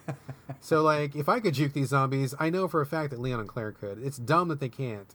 So I feel like they kind of made a little misstep there. Like, either let me kill them or let me dodge them, but you can't really do either. So it's kind of a weird place to be. But anyway, we'll talk about it more as we go on. I think we should probably wrap the show. We will definitely talk about this again. But I'm all talked out for the moment, and we'll circle back at some other point in the future. Yes, that sounds like a plan. All right, man, bring us home. All right. Well, today we talked about Of Mice and Sand Revised, Mimic Hunter, Solstice Chronicles. We also talked about the Devil May Cry 5 demo, Daemon X Machina, and Resident Evil 2 updates. And that brings us to the end of this show. Remember, you can stick around after the ending music to hear tonight's banter.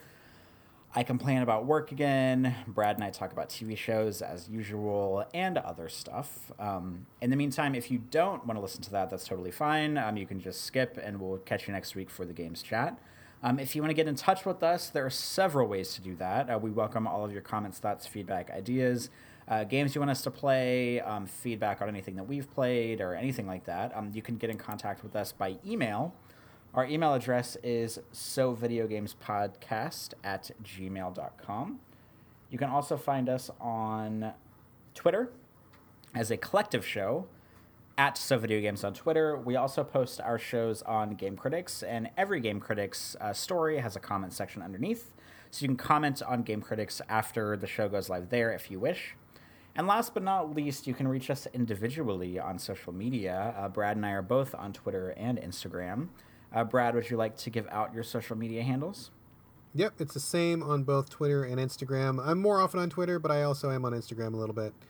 You can find me there, Brad Galloway, BradGallaway, all A's, no O's.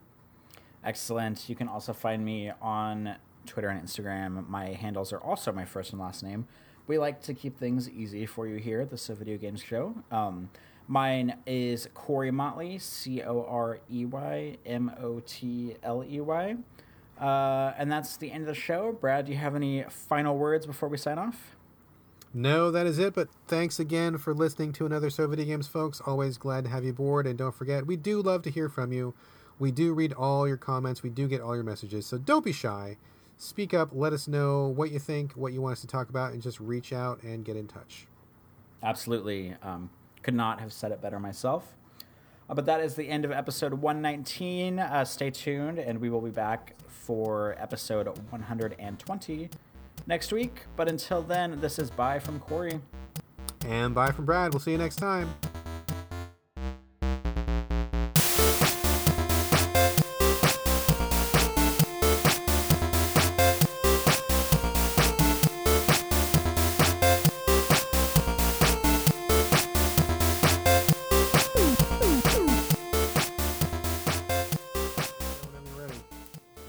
Gonna do banter and stuff, right? Yeah. Oh, I guess, yeah. I always do that. I do this false start now. I don't know why I do it now. We didn't used to do that now. It makes me wonder if I just took off and started the show, if we did the whole thing and if you would like remember at some point that we hadn't just like shot the shit for a while, or if you would just go for it and be over with, and then we would hang up and it would just be the show. I mean, that very well may happen someday. You may trick me one of these days and we'll get like a super like impromptu show. I don't know, man. Anyway, so we're here. It's Monday. It doesn't feel like Monday to me because I've been like working like crazy. But how are you doing, sir? I'm all right. Today is kind of so. There's like you haven't seen Blade Runner 2049, have you? Have not. No. I'm not going to spoil anything, but there's like one specific moment in the movie where Ryan Gosling has like kind of like a rough day at work, you could say, and then he gets home and he has like this kind of like holographic like woman that's kind of like his like she's kind of like his girlfriend, kind of like his maid, like at the house or his like apartment or whatever. And there's like one specific scene where he like gets home from this like really rough day and he like sits down at his table and she like her like holographic thing like comes out, or like a hologram, I guess is what I'm trying to say here, and she like materializes and she like crouches down in front of him and she says something like what a day, huh? And like every time I have a day where I think it feels terrible, I just like need to like get like a recording of her or like a video on my phone so I can just watch her be like, what a day, huh? Because that's like how all of my days have felt lately. Like I just need some like hologram, like sexy lady to crouch down in front of me and be like, wow, what a day it's been, because it has always been a day. I mean, sexy lady or sexy dude? Or does it matter? I mean, it doesn't matter because I'm not like looking for anything. I just need someone to like I just need someone to be like, wow, it's been a rough day, hasn't it? But in like a nice way, you know? So it could even be like a cat or a dog or something. Just that if they talked, it would just be like, you know, rough, what a day, huh? Or something like that. Yeah, that's pretty much all I need.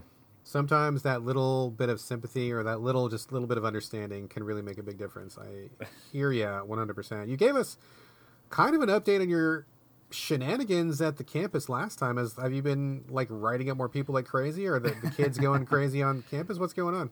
Well, today, luckily, like nothing insane has happened recently, but today was just like one of those days where like Monday is like obviously my busiest day at work because I'm not working over the weekends, but like the reports keep piling up over the weekends. So Mondays I have to like, I usually stay late on Mondays so I can like make up for the reports that I, obviously didn't get to on like Friday night, Saturday, and Sunday.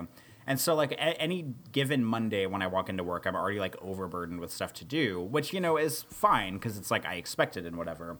And so today I get to work and and like my boss sends me an email, and he's like, it's basically like a forwarded email from another, it's not another department, but it's just kind of like another division on campus, and they need a bunch of like data, because one of the like the subsets of my job that I probably haven't really talked about much is, so like obviously I read reports, I build the cases and that kind of stuff, but something else I do is I do a lot of like the system that we use for our cases. I do a lot of like system management for it, and I create new user accounts, I delete user accounts, I merge cases together, I take one case and try to make it two separate cases, I get data. There's like a million different like analytic reports you can run, and so I like run a lot of analytics if we need to, and I'm still learning a lot of that because analytics isn't like a daily thing.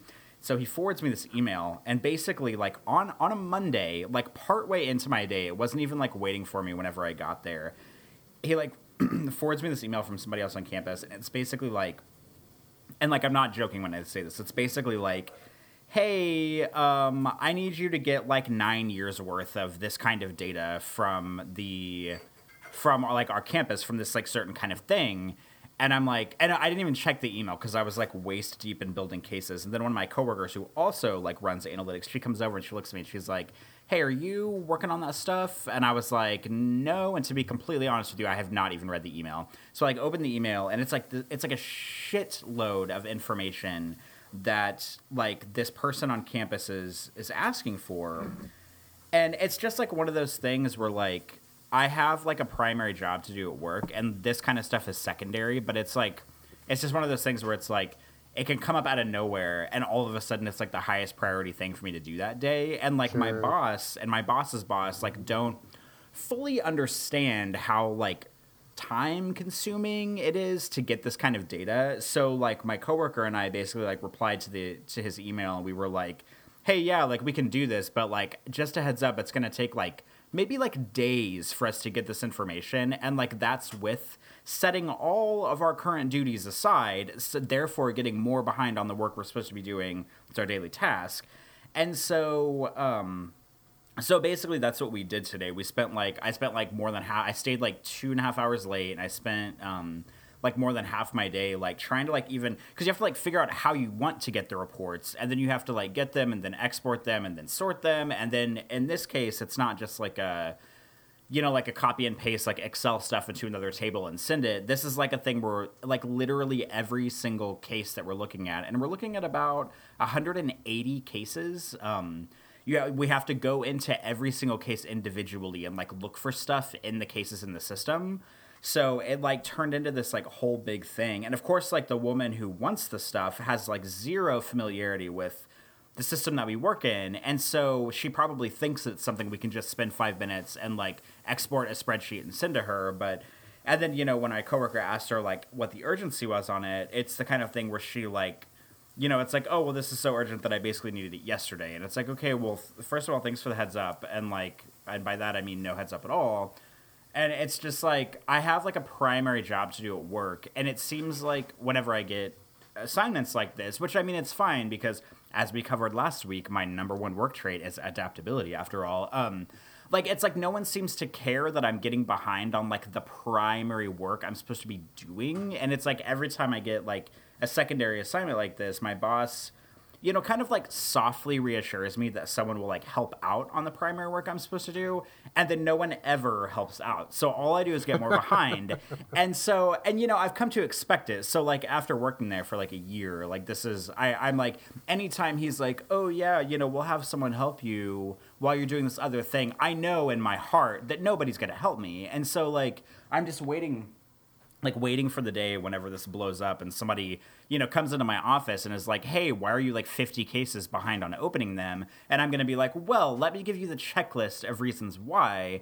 Because like, I'm not the kind of worker that whenever somebody gives me a secondary task, I'm not going to like go to my boss's boss and be like, oh, this is how far behind. I'm just going to like shut up and do the work. Like, I don't want to like make a big deal about getting behind. But as soon as somebody comes to me and asks me, which probably will never happen, you know, I obviously can give them like a bunch of reasons why, but it's just like that kind of stuff. Like it's like slight disregard for like my daily work. So that way I can do like really like kind of time consuming work on a deadline, and it's kind of stressful. And so like we spent most of our day doing that today, and I'm going to spend probably most of my day tomorrow doing it too, and getting even more behind on my primary work. So it's just that kind of stuff that I've been dealing with today. That sounds like a lot. It sounds like what my wife kind of deals with. I mean, not me particularly, because my job doesn't really swing that way. I'll tell you about my job in a second. But yeah, she's often in charge of like, like these reports where somebody needs something and then they think it's like you just push like a button and then like it just pops out, right? Like, oh, here's the report button, hit the report button, and then here's your report. So it sounds a lot like what she's going through. But I mean, so are you, even after telling all those people that you have this like thing that's going to take you days and days, where they just like go ahead and do it and just put all that other shit to the side, then is that what you're still doing? I mean, kind of. I mean, it was sort of like, hey, we can basically, like, you can take, like, 2 days to get this, so kind of, like, split your work, like, half and half over these 2 days, and other people might help out on your primary job, and then, nobody is obviously helping out on my primary job, so I don't know. We'll just see how it goes for the rest of the week. That sounds pretty rough, and I'm glad I'm not you, because that sounds crazy. I have never been that good at office stuff or reports or paperwork and stuff. So some people got it, some people don't. I don't, but we do need people like you to do it, so I'm glad you're there where you are. Me, on the other hand, man, I am falling apart at the seams, dude. I am tired. I am so tired. Still working on Romeo and Juliet, and it's pretty common. I don't know if people know this or not. I don't know if I've even mentioned it before, but when you're in the theater, you work 6 days a week, just period. Like, it's not up for discussion.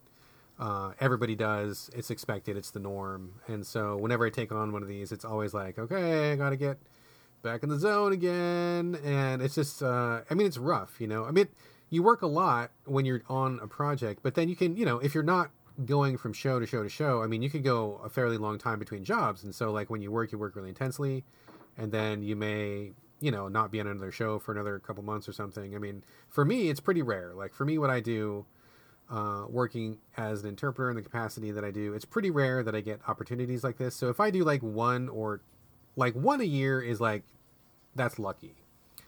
2 a year is pretty unheard of. So usually it's about 1 a year. So I can go a pretty long time without getting back on the schedule. But I am balls deep in this schedule right now. And I'm just like, oh my God, like, it's fun. I really enjoy the work. I've been working with awesome people. The people down at ACT Theater in downtown Seattle are amazing. Like, the director's amazing. Everybody's amazing. Like, it's just like awesome people to work with. Everybody's super positive, super professional. Like, it's an awesome environment. I love doing it. It's a really fun job too. But just doing anything for like all day, 6 days a week is just really fucking exhausting. And today is our 1 day off, and so my wife is prepping a bunch of food, we're doing a bunch of laundry, we had to go grocery shopping, that took some time, I got a bunch of paperwork to do, I'm trying to cram like everything in on my quote unquote day off, and I'm not really doing a lot of off on the day off, but I mean, and that's kind of reflected too, like, I mean, I don't know if people who listen to this podcast also go to Game Critics, but like the flow of new content has kind of really slowed down at the website, because I come home, dude, and I sit on the couch and I'm like, okay, no, I'm really tired, but like, I'm going to catch a quick nap. I'll be powered up when I wake up. I'll get the stuff done at nighttime. No big deal. Get it going. And then I lay down on the couch. I take the nap, fall asleep in like 5 seconds, wake up, and then I just can't wake up. Like, my body's like, nope, you're in shutdown mode. We're here for the next 8 hours, buddy, and you're not going anywhere. And I'm like, fuck, I cannot wake up. I mean, the other night I was like, no, I got to get some stuff done. I'm so far behind. And I woke up. The rest of the family's in bed, and I'm like, okay, I gotta gotta get up, wake up. I'm like, okay, I'm just gonna make some coffee. It's like midnight. I'm like, all right, I'm gonna make some coffee, wake up a little bit. Yeah, drank like a whole cup of coffee. No effect. Zero effect. I was like just as tired. So I haven't been doing like much of anything, dude. I just been like just dealing with that. But it's been good times other than the exhaustion and like the long hours. I mean, the play is like looking amazing, and we're only like halfway through rehearsals right now. So I strongly encourage anybody who's in the Pacific Northwest area, or anybody who might be inclined to come out here for this play. It's going to be like genuinely unlike any other production of Romeo and Juliet anyone has ever seen. I mean, the set looks amazing. The changes to the script are amazing. I mean, the casting is amazing. So it's going to be like a really, really cool production. So it's good. I feel very fortunate to be part of it. And as much, I mean, as grueling as it is and as much hard work as it is, like, getting an opportunity to do it is like really, really rare. And I've had a couple opportunities recently, so I feel really lucky. So even though it's hard work and long hours, and to be perfectly honest, the pay is not great, but just working on it is a real privilege. So I feel really lucky to be there. So Cannot wait. Cannot wait. The cool thing too is that they're really putting a lot of money into advertising, and so like when I ride the bus to work or like when we're driving around, like I see billboards for it like all over Seattle, and I'm like, yeah, man, I'm working on that. That's so cool. Like this is my thing that I'm doing. So it's pretty neat feeling. We talked about last week and maybe even the week before that you, because of all the ridiculous snow in Seattle, that you were worried that you guys were going to get behind. How did all that end up shaking out for rehearsals? Oh, we got behind. We got real behind.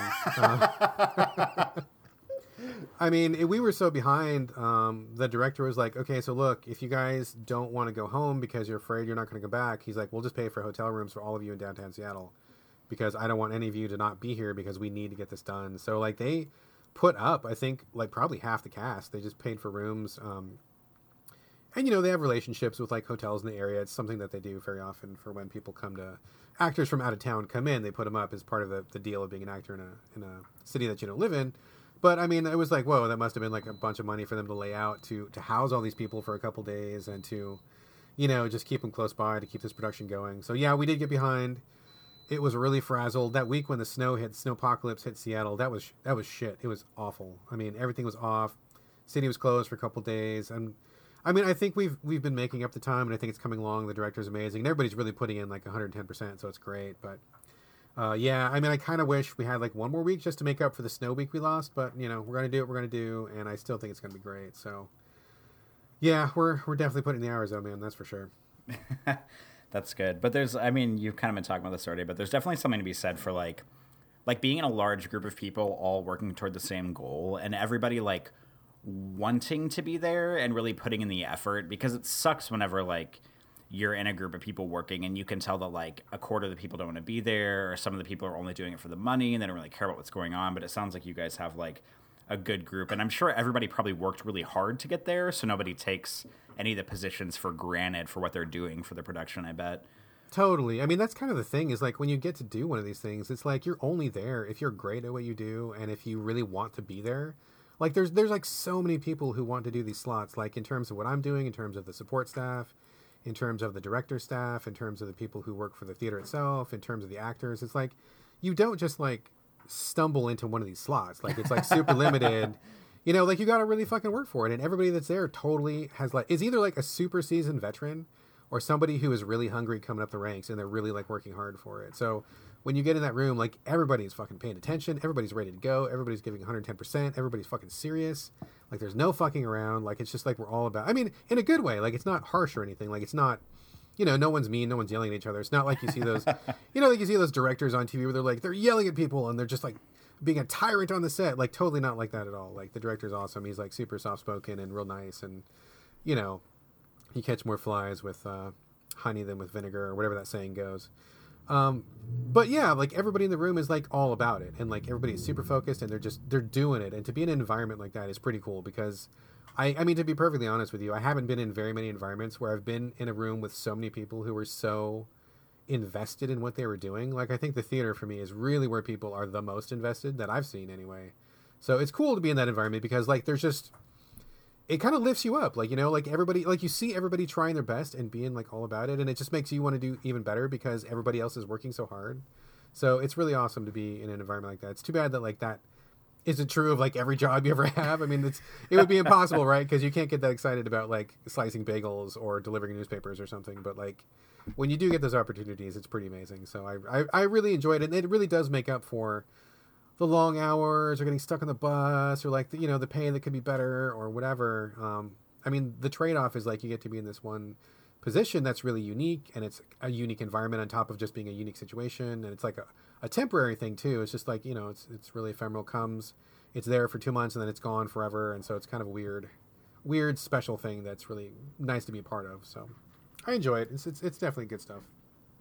Yeah, that makes me think back to whenever I maybe have brought this up on the show before, but whenever I was in college and in high school for that matter, but mostly in college, I was on the drumline in college for 3 of my 4 years of going to the University of Missouri. And that's kind of how it was too, because like, you know, you had to audition to be on the drumline and everybody, like people, you know, like there was like a weekend where everybody auditioned and people flew in from like across the country, you know, to audition. And so like it was very rare that you would get like bad apples or people who like, you know, every once in a while we'd get somebody who was kind of lazy or somebody who only did marching band because they like had to have it for their music major, or people who like came from high schools who like thought they were hot shit and they were like too good for the drum line. But it was pretty rare that that happened. And so there was definitely like a big sense of camaraderie at the end of the day where like, you know, we had all auditioned our asses off to be there. We all practiced. I think it was, you know, 5 days a week, plus there was a football game most Saturdays. So it's kind of a similar situation to you. Like,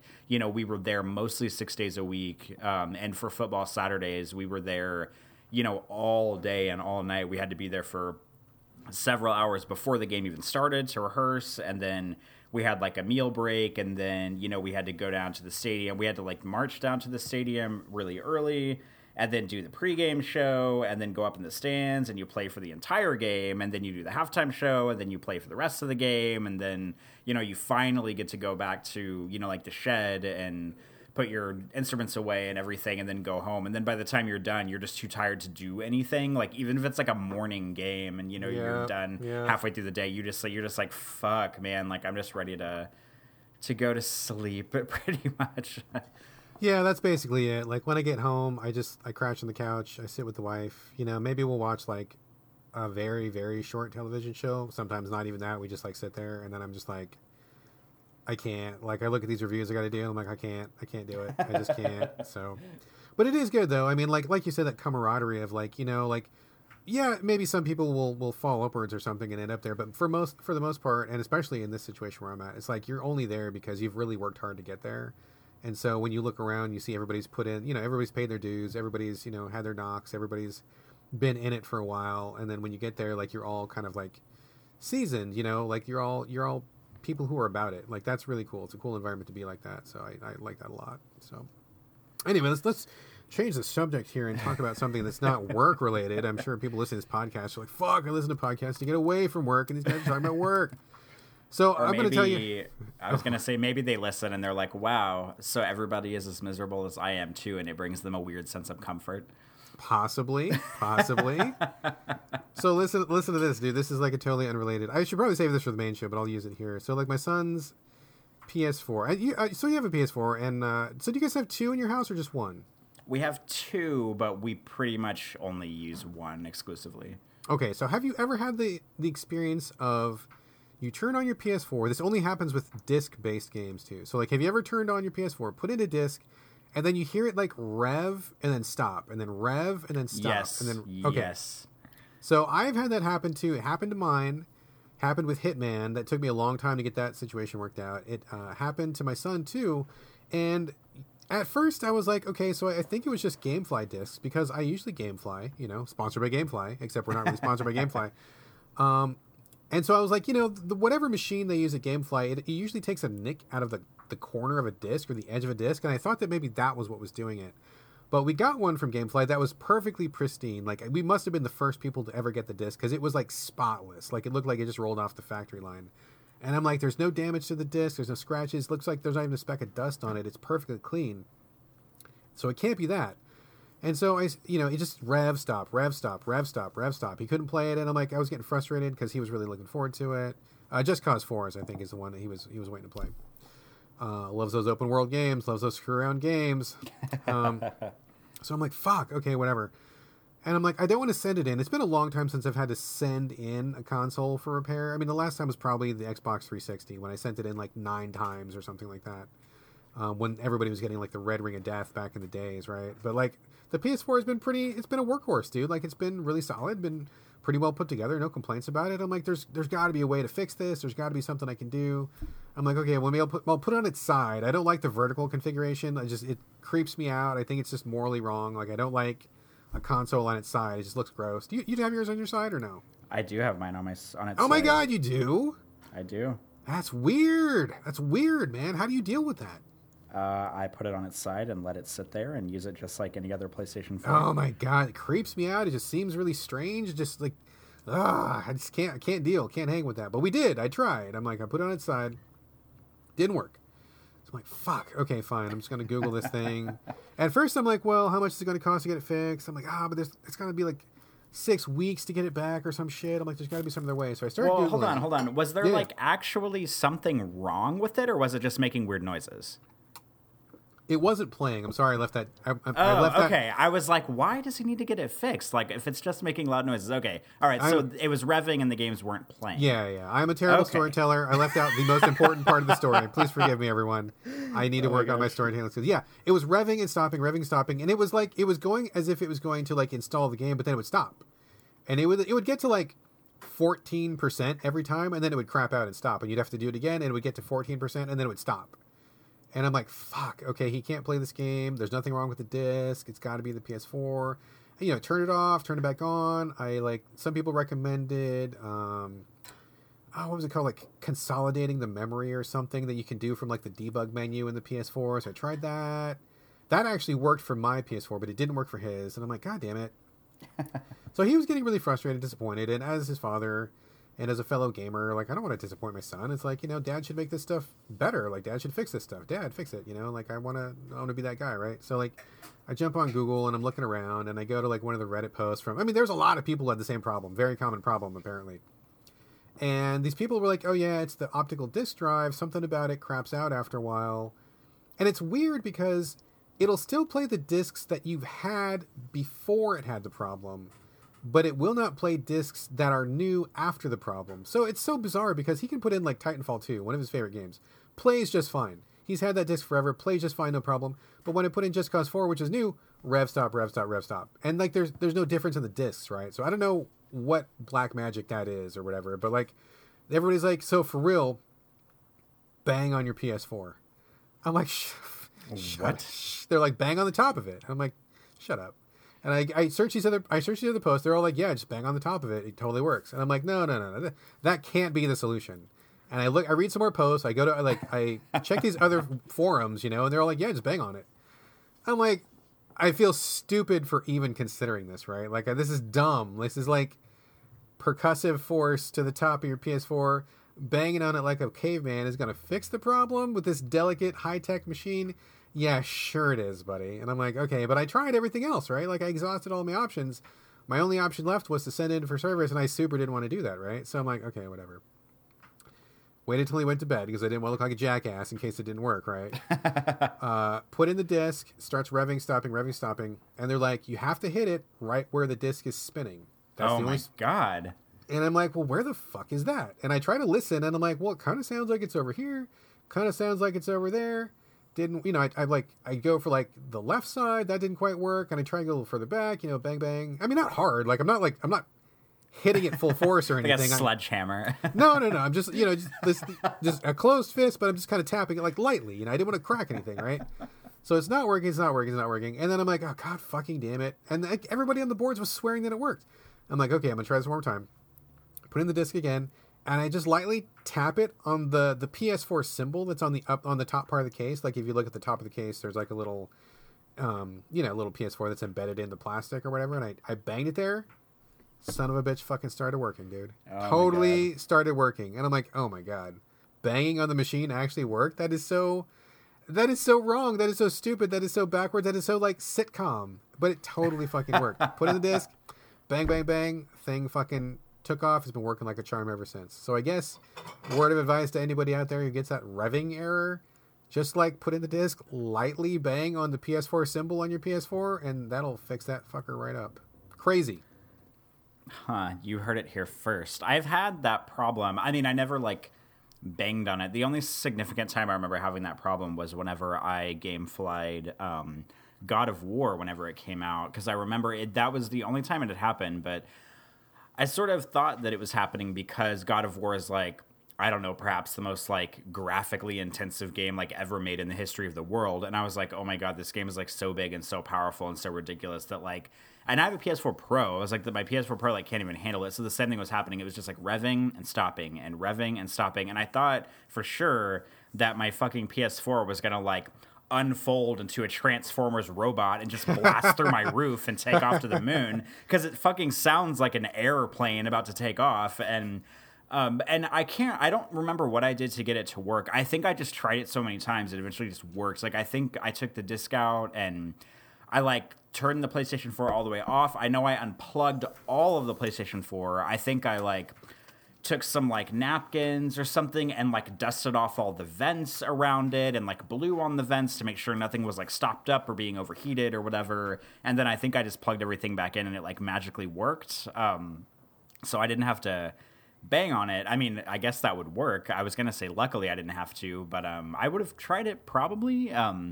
But yeah, mine worked just from like unplugging it, kind of dusting it off, letting it sit for a little while, and I guess like cool off, and then miraculously it worked and worked fine after that. But yeah, God of War is the only game that I can think of that kept messing up when it was installing and then finally worked later on when I let it kind of chill out for a little while.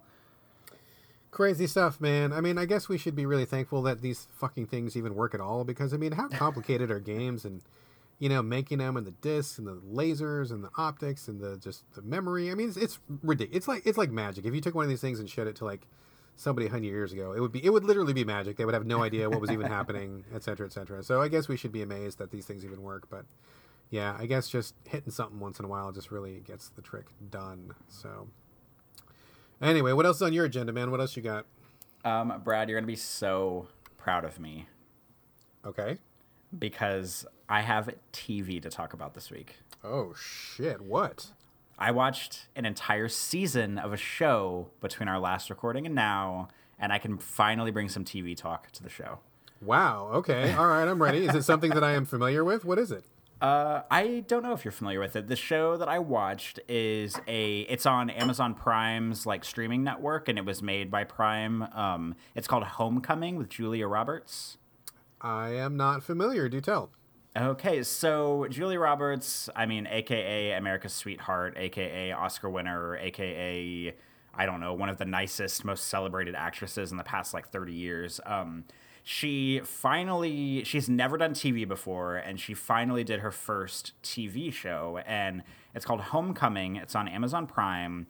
One of the reasons why I watched all of it is because it's only 10 episodes, and the episodes are about 30 minutes apiece, so it's, like, easy. I watched it in 2 nights. I did, I think, 5 or 6 episodes one night, and then 5 or 6 episodes the next night, so it's pretty quick.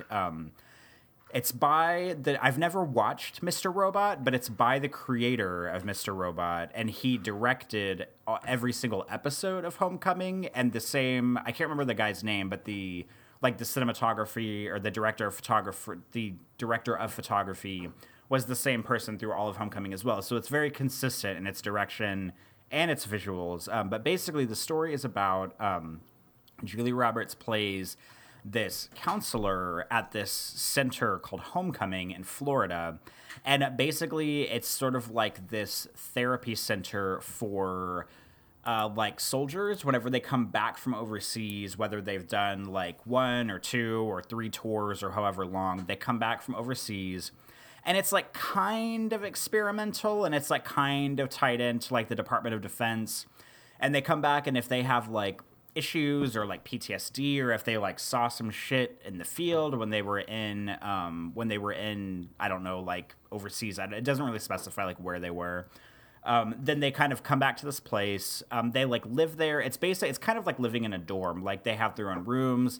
They eat in-house food. And then there's like Julia Roberts is like the therapist that works there. And then there's another guy that plays sort of like a guy who helps them like get reintegrated into society as far as like job interviews, and like they do kind of like some role play, like some silly like role play work for like interviews and stuff like that. So he's like the practical one, and Julia Roberts is the one that like kind of helps them work through their like feelings and like emotions and like stuff that happened overseas. And I don't want to say a lot about it because it kind of goes some places, but it kind of centers around her, and it does this like dual timeline thing where like part of the show is sort of like, I mean, I don't really know if it's in the past or if it's in the present, but there's like part of it where she's working at the Homecoming Center and she's seeing all the patients, but there's one guy there specifically that it kind of like shows their interactions and their interviews more than anybody else's. And then there's another section of the show where she has like moved on from working at the Homecoming Center, and this like DOD kind of like investigator guy is kind of like trying to track her down and like ask her about what happened when she works there. So like the show is it's almost like video gamey in a way. It reminds me of the video game Second Sight, which I love, because it's got like two timelines, and the show is working to kind of like bring them together so that they meet in the middle over the entire course of the show. And so there's like, whenever like the DoD guy is like trying to interview her, like, you know, like some shit happened, but you don't really like know what happened. And then when she's at the homecoming center and those sequences, like you can kind of tell that something is going to happen, but you don't really know. Obviously, you don't know like what's going to happen. So the show is like constantly trying to like bridge those together. And it's really good. It's kind of like got a weird, kind of like 70s-ish. Like it takes place now. Like it's not like an old-timey thing, but like some of the design of the homecoming center and like the typography for the shows and like some of the music, because the music is actually pulled from different scores from different movies, which apparently is something that's like never been done before. It's got kind of a weird like wood paneled kind of 70s aesthetic to it. But it's just like, it's really good. And it's like a pretty quick watch because it's only like, I guess, like 5 hours long, if you watch all the episodes in one go. But yeah, like I don't want to give away too much because there's like definitely like big reveals and stuff that happen, but it's just interesting. Like, and of course Julia Roberts is like incredible in it because she's incredible in everything, but it's cool to see like the dual timeline stuff kind of going and then kind of bridging together. And she's got like this boss who's supposed to be the director for the homecoming center. And he's one of those, I mean, I feel like we're kind of circling back to a discussion we had earlier, but he's like one of those bosses who he doesn't work on site at the homecoming center. So he's like calling her every 30 minutes and he's like trying to micromanage the work that she's doing there and like the kind of therapy she's doing. But he's never like on site to actually like be there and witness everything. And he's trying to be like the big bad guy behind the scenes who's like running the show, but he's never actually there. So she has to like deal with his frustrations. And then in like the other timeline, she's trying to like figure out what's going on with the DoD guy who's investigating her. And there's just a lot of stuff going on, and it gets like, I don't know, the plot definitely gets like thicker and more complex as it goes on, but I liked it. Obviously I never come to the show with TV pretty much. So, and I watched the whole thing on a whim. This wasn't even like a thing that Patrick was like, oh, do you want to sit down and watch this? I just like was home while he was working nights, and I thought, you know, I've heard a lot about this show. I'm kind of interested. Like, worst I can do is watch a couple episodes, not like it, and bail. And I liked it, and I watched all 10 episodes, so that show gets double thumbs up from me. Wow. Interesting. I'm not like the biggest Julia Roberts fan in the world. I don't not like her, but I just, it's not like I would go seek out her shows. If she was in something, I'd be like, okay, cool, whatever. But like, I'm kind of just like in the middle. Like she's just somebody I know. And if she's in something, great. And if she's not, then whatever. But I mean, sounds okay. I mean, I kind of like have such limited TV time that I really want to pick things that are super in my personal genre preference. I mean, without spoiling anything, is this more of like a crime drama, or does it get like sci-fi at any point at all, or is there anything like that might hook me in? Because I'm not usually up for like reality based kind of shows like that. Basically, like, is there any hook for me in there, or is it more like a suspense crime sort of thing? I mean, it's kind of more suspense, sort of like real life stuff, but there is a little bit of like sci-fi hook that comes in here and there. It's not like hard sci-fi with like laser guns and spaceships and shit, but there's just like some sort of like sci-fi elements every once in a while. And I don't want to say much more than that because I don't want to like give a lot away, but I don't know if it would be enough to hook you. And I don't know if the show would be like up your alley. And I mean, if you don't watch it, you're certainly not going to offend me or anything, but it's got like a little bit of like some sci-fi mystery stuff happening every once in a while, but it's mostly just like this kind of like down to earth kind of suspenseful mystery show. I mean, it's not so much, I wouldn't call it like a crime drama, but it's like mostly serious. It's pretty suspenseful and mysterious because you don't really know like what's going on, and the whole show is kind of about bridging the gap between the different timelines. Right. Yeah, it's not, one thing that I would criticize it for is that it's not particularly lighthearted. Like there's a few moments where I laughed, but I think, I mean, obviously it's not like a comedy show, but I feel like it could have done with like lightening the mood a tiny bit here and there. But it's mostly like real life suspense mystery kind of stuff. Gotcha. Okay. Something to note. I don't usually watch those too often, but if we are in the mood, I think those are more my wife's sort of a thing. So maybe I'll recommend it to her. Maybe she can watch it, or maybe I'll watch it with her or something like that. So, all right, cool. Excellent. Speaking of TV, I talked about The Dragon Prince a while ago. It was an animated series on Netflix. Remember me talking about it? Not specifically. It's a Netflix specific show, and it's about I don't know, like this kingdom is at war with magical elements or something, and basically like these kids find an egg, like a dragon egg, and they need to return it to the mom dragon, and they have all these kind of like misadventures, but there's also like political intrigue, there's also like just action, there's also comedy. I forget who was behind it. I want to say it was the same people that did Avatar Airbender, but I don't know if that's correct. I may be misremembering that. But anyway, my son and I watched the first season of it I think it was last year, and like 12 episodes, like 20 minutes per episode or something. And we thought it was really good. It was really funny. We really liked it a lot. And the second season just came out. Yeah, this was also there was a brief moment when it got a lot of notoriety, or not notoriety, but it became really in the discussion because one of the characters on Dragon Prince is actually a deaf person. It's a woman, and she's like one of the generals in the army. And she actually, like, number one, she's not like, she is like a person of power. So like she was like calling shots, and she was like ordering people around. She also had like an interpreter that was going along with her in all the scenes, and the sign language they were doing on the show was actually like legit ASL. Like you could actually understand what she was saying when she was doing it. And so there was a couple weeks where people were talking about her as like a good example of integrating like a character with a disability, and how you could show them as being a positive role model, or like, you know, just a person with a life and not just like a disability. So that might be a reason other people might have heard of the Dragon Prince last year. Anyway, really liked it a lot. Second season just hit Netflix, so I think we're going to watch that for sure. Heads up to people out there. I'm sure it's already popped up on your Netflix queue, but just in case, there you go. And I think we liked it so much even, I think we're going to rewatch season 1 with my wife. She didn't see it the first time around, but we're going to rewatch the whole thing with her and just kind of get back into it and get us ready for season 2. So we're really excited about that. Also, heads up that Runaways came back a while ago. My family really liked that show last year. That season 2 is back. We've only got a couple episodes in. We're going to watch some more of that. I'll report more later. And finally, like circling back on another Marvel show, Runaways is Marvel, but on Hulu, or I think it's Hulu, all the stuff on Netflix is canceled. I don't know if you know, you probably don't care, but like Daredevil, Iron Fist, Luke Cage, and Jessica Jones, and The Punisher, Netflix got real popular for a while because they had like this kind of like second string of Marvel heroes where they weren't necessarily connected to the movies, but they were kind of in the same universe, and they were kind of on their own little zone. Like all those shows got like The Axe recently. So people were really buzzing about that because, I mean, some of them were weaker than others, but I think in general they were pretty well liked. And I think people are saying that they all got canceled because Disney is starting its own proprietary download service.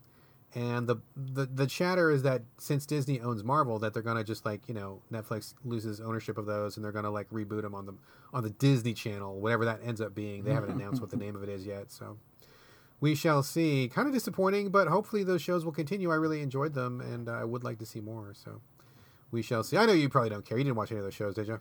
I watched about half of the first season of Daredevil, and I watched a little bit. Like Patrick watched, I think, most of the first season of Jessica Jones, and I was sort of like around when he was watching it. I wasn't like, you know, looking at the TV with my eyes peeled, but I was kind of you know, around and caught some of it here and there. But, yeah, I mean, I've definitely heard a lot of the news about it. And, I mean, the funnier thing to me is, like, the idea that Disney is going to...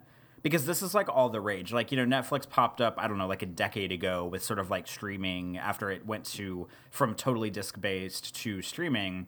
And then, you know, you had Hulu after a while, and, I mean, I don't know what else is out there. There's, like, CBS or whatever has its own streaming thing, and that's how we watch the new Star Trek show, because we obviously don't have cable here.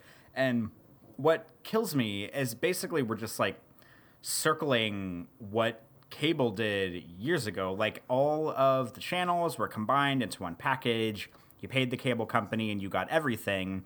And then now everybody is going rogue, and everybody is making their own streaming service that you have to pay for individually. And I'm sure in 5 or 10 years, a revamped cable is going to come back around that's going to bundle all the streaming services together again, and you're going to be able to pay some big parent company in order to get all the streaming services bundled together, and then in 10 years they're all going to go rogue again and have their own streaming services, and they're going to break off. It's just like this cycle of sort of like individual, almost like providers versus like cable. It's just like, I don't know. It seems very cyclical and kind of silly to me.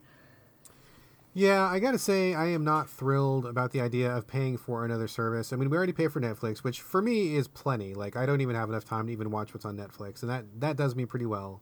But the wife likes some of the stuff on Hulu, and so, okay, fine, we'll pay for, like, Hulu. I mean, we cut the cable cord a while ago, like, because I was sick of paying so much money for cable. But you know, it starts creeping up again. It's like, you know, cable's a lot, and in our area, we were paying like more than like it was like more than like $100 a month for cable. It was like ridiculous. I'm like, there's no way we're paying this. We got to cut this off. And you know, Netflix is like $8 or $9 or whatever it is now, 11 or whatever. I mean, whatever, a fraction of what cable was. But then Hulu, and then it's like, oh, but then, you know, we also have Amazon Prime, and so you get the Prime stuff. Although, to be fair, that's part of the whole free shipping thing. So it's kind of like a cost, but not really. But then it's like, you know, there's just all these other things, and I'm just like, God, I don't want to cut cable and then pay like the equivalent of cable for like 14 different streaming services, you know, like, oh, it's really frustrating. So I don't know, but I mean, to be honest, I mean, Disney has gotten so big, they kind of own like all of the favorite nerd properties, you know, they own Marvel, they own, of course, their own stuff at Disney, they own the Star Wars stuff and the LucasArts stuff. I mean, if you're a fucking nerd and you like those kind of movies, like, there's a lot of incentive to like get that show if they all of a sudden start hosting Marvel stuff, and they're going to have some Star Wars shows, and who else, you know, who knows what else, man. So it's like, oh, fuck. Like, I don't want to like, whatever. I don't know, man. We'll see. I'll probably end up subscribing, and I'll just be talking about how great the shows are, or who knows what. But anyway. Yeah, I think the most interesting thing to me about the Disney thing is like, you know, because sometimes you're used to seeing shows on Netflix, you know, there's like Black Panther is on Netflix or whatever, but like, so as soon as the Disney thing goes, I mean, I could only guess that everything that's Marvel related is going to be pulled off of Netflix completely, and you're not going to be able to get any of those shows on Netflix unless they work out some kind of deal.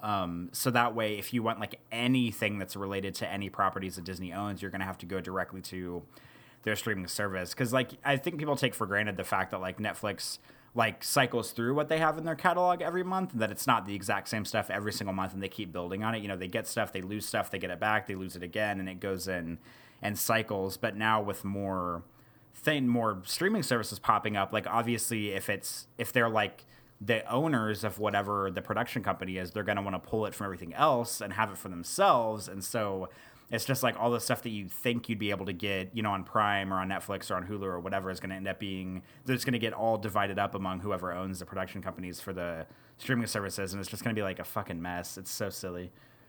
It's kind of weird because I know that, you know, I remember when Netflix was a mail order service and you would just get like movies on a DVD, and that was how it began. I mean, maybe people have kind of forgotten that's how it got its start, but, you know, you started with that. And then, I mean, it's weird because it was known for doing movies, but now all I think of it is just like catching up with TV shows. Like, I just watch like all the series, or like, you know, we binge stuff, or like some of their original programming is pretty good. Like, I just don't even think of Netflix as being a place that I go for like the latest movies or like hot movies or anything. But you're totally right. I mean, I remember I was flipping through and like it was like Thor Ragnarok was on there. I'm like, whoa, what is this doing here? This is like a big movie that I really liked, and I didn't expect to see this. I was just looking for more of like the baking show and like, you know, whatever sitcom I was looking for. So yeah, but all that stuff's going to be gone. Like all the Star Wars stuff, all the Disney stuff that they had deals in place for is going to be gone. And so, I mean, Disney owns a lot of shit. They own a lot of properties, and I think that they're going to have a pretty compelling portfolio once they finally, you know, regroup and take all their properties back from wherever they are. I mean, I don't know.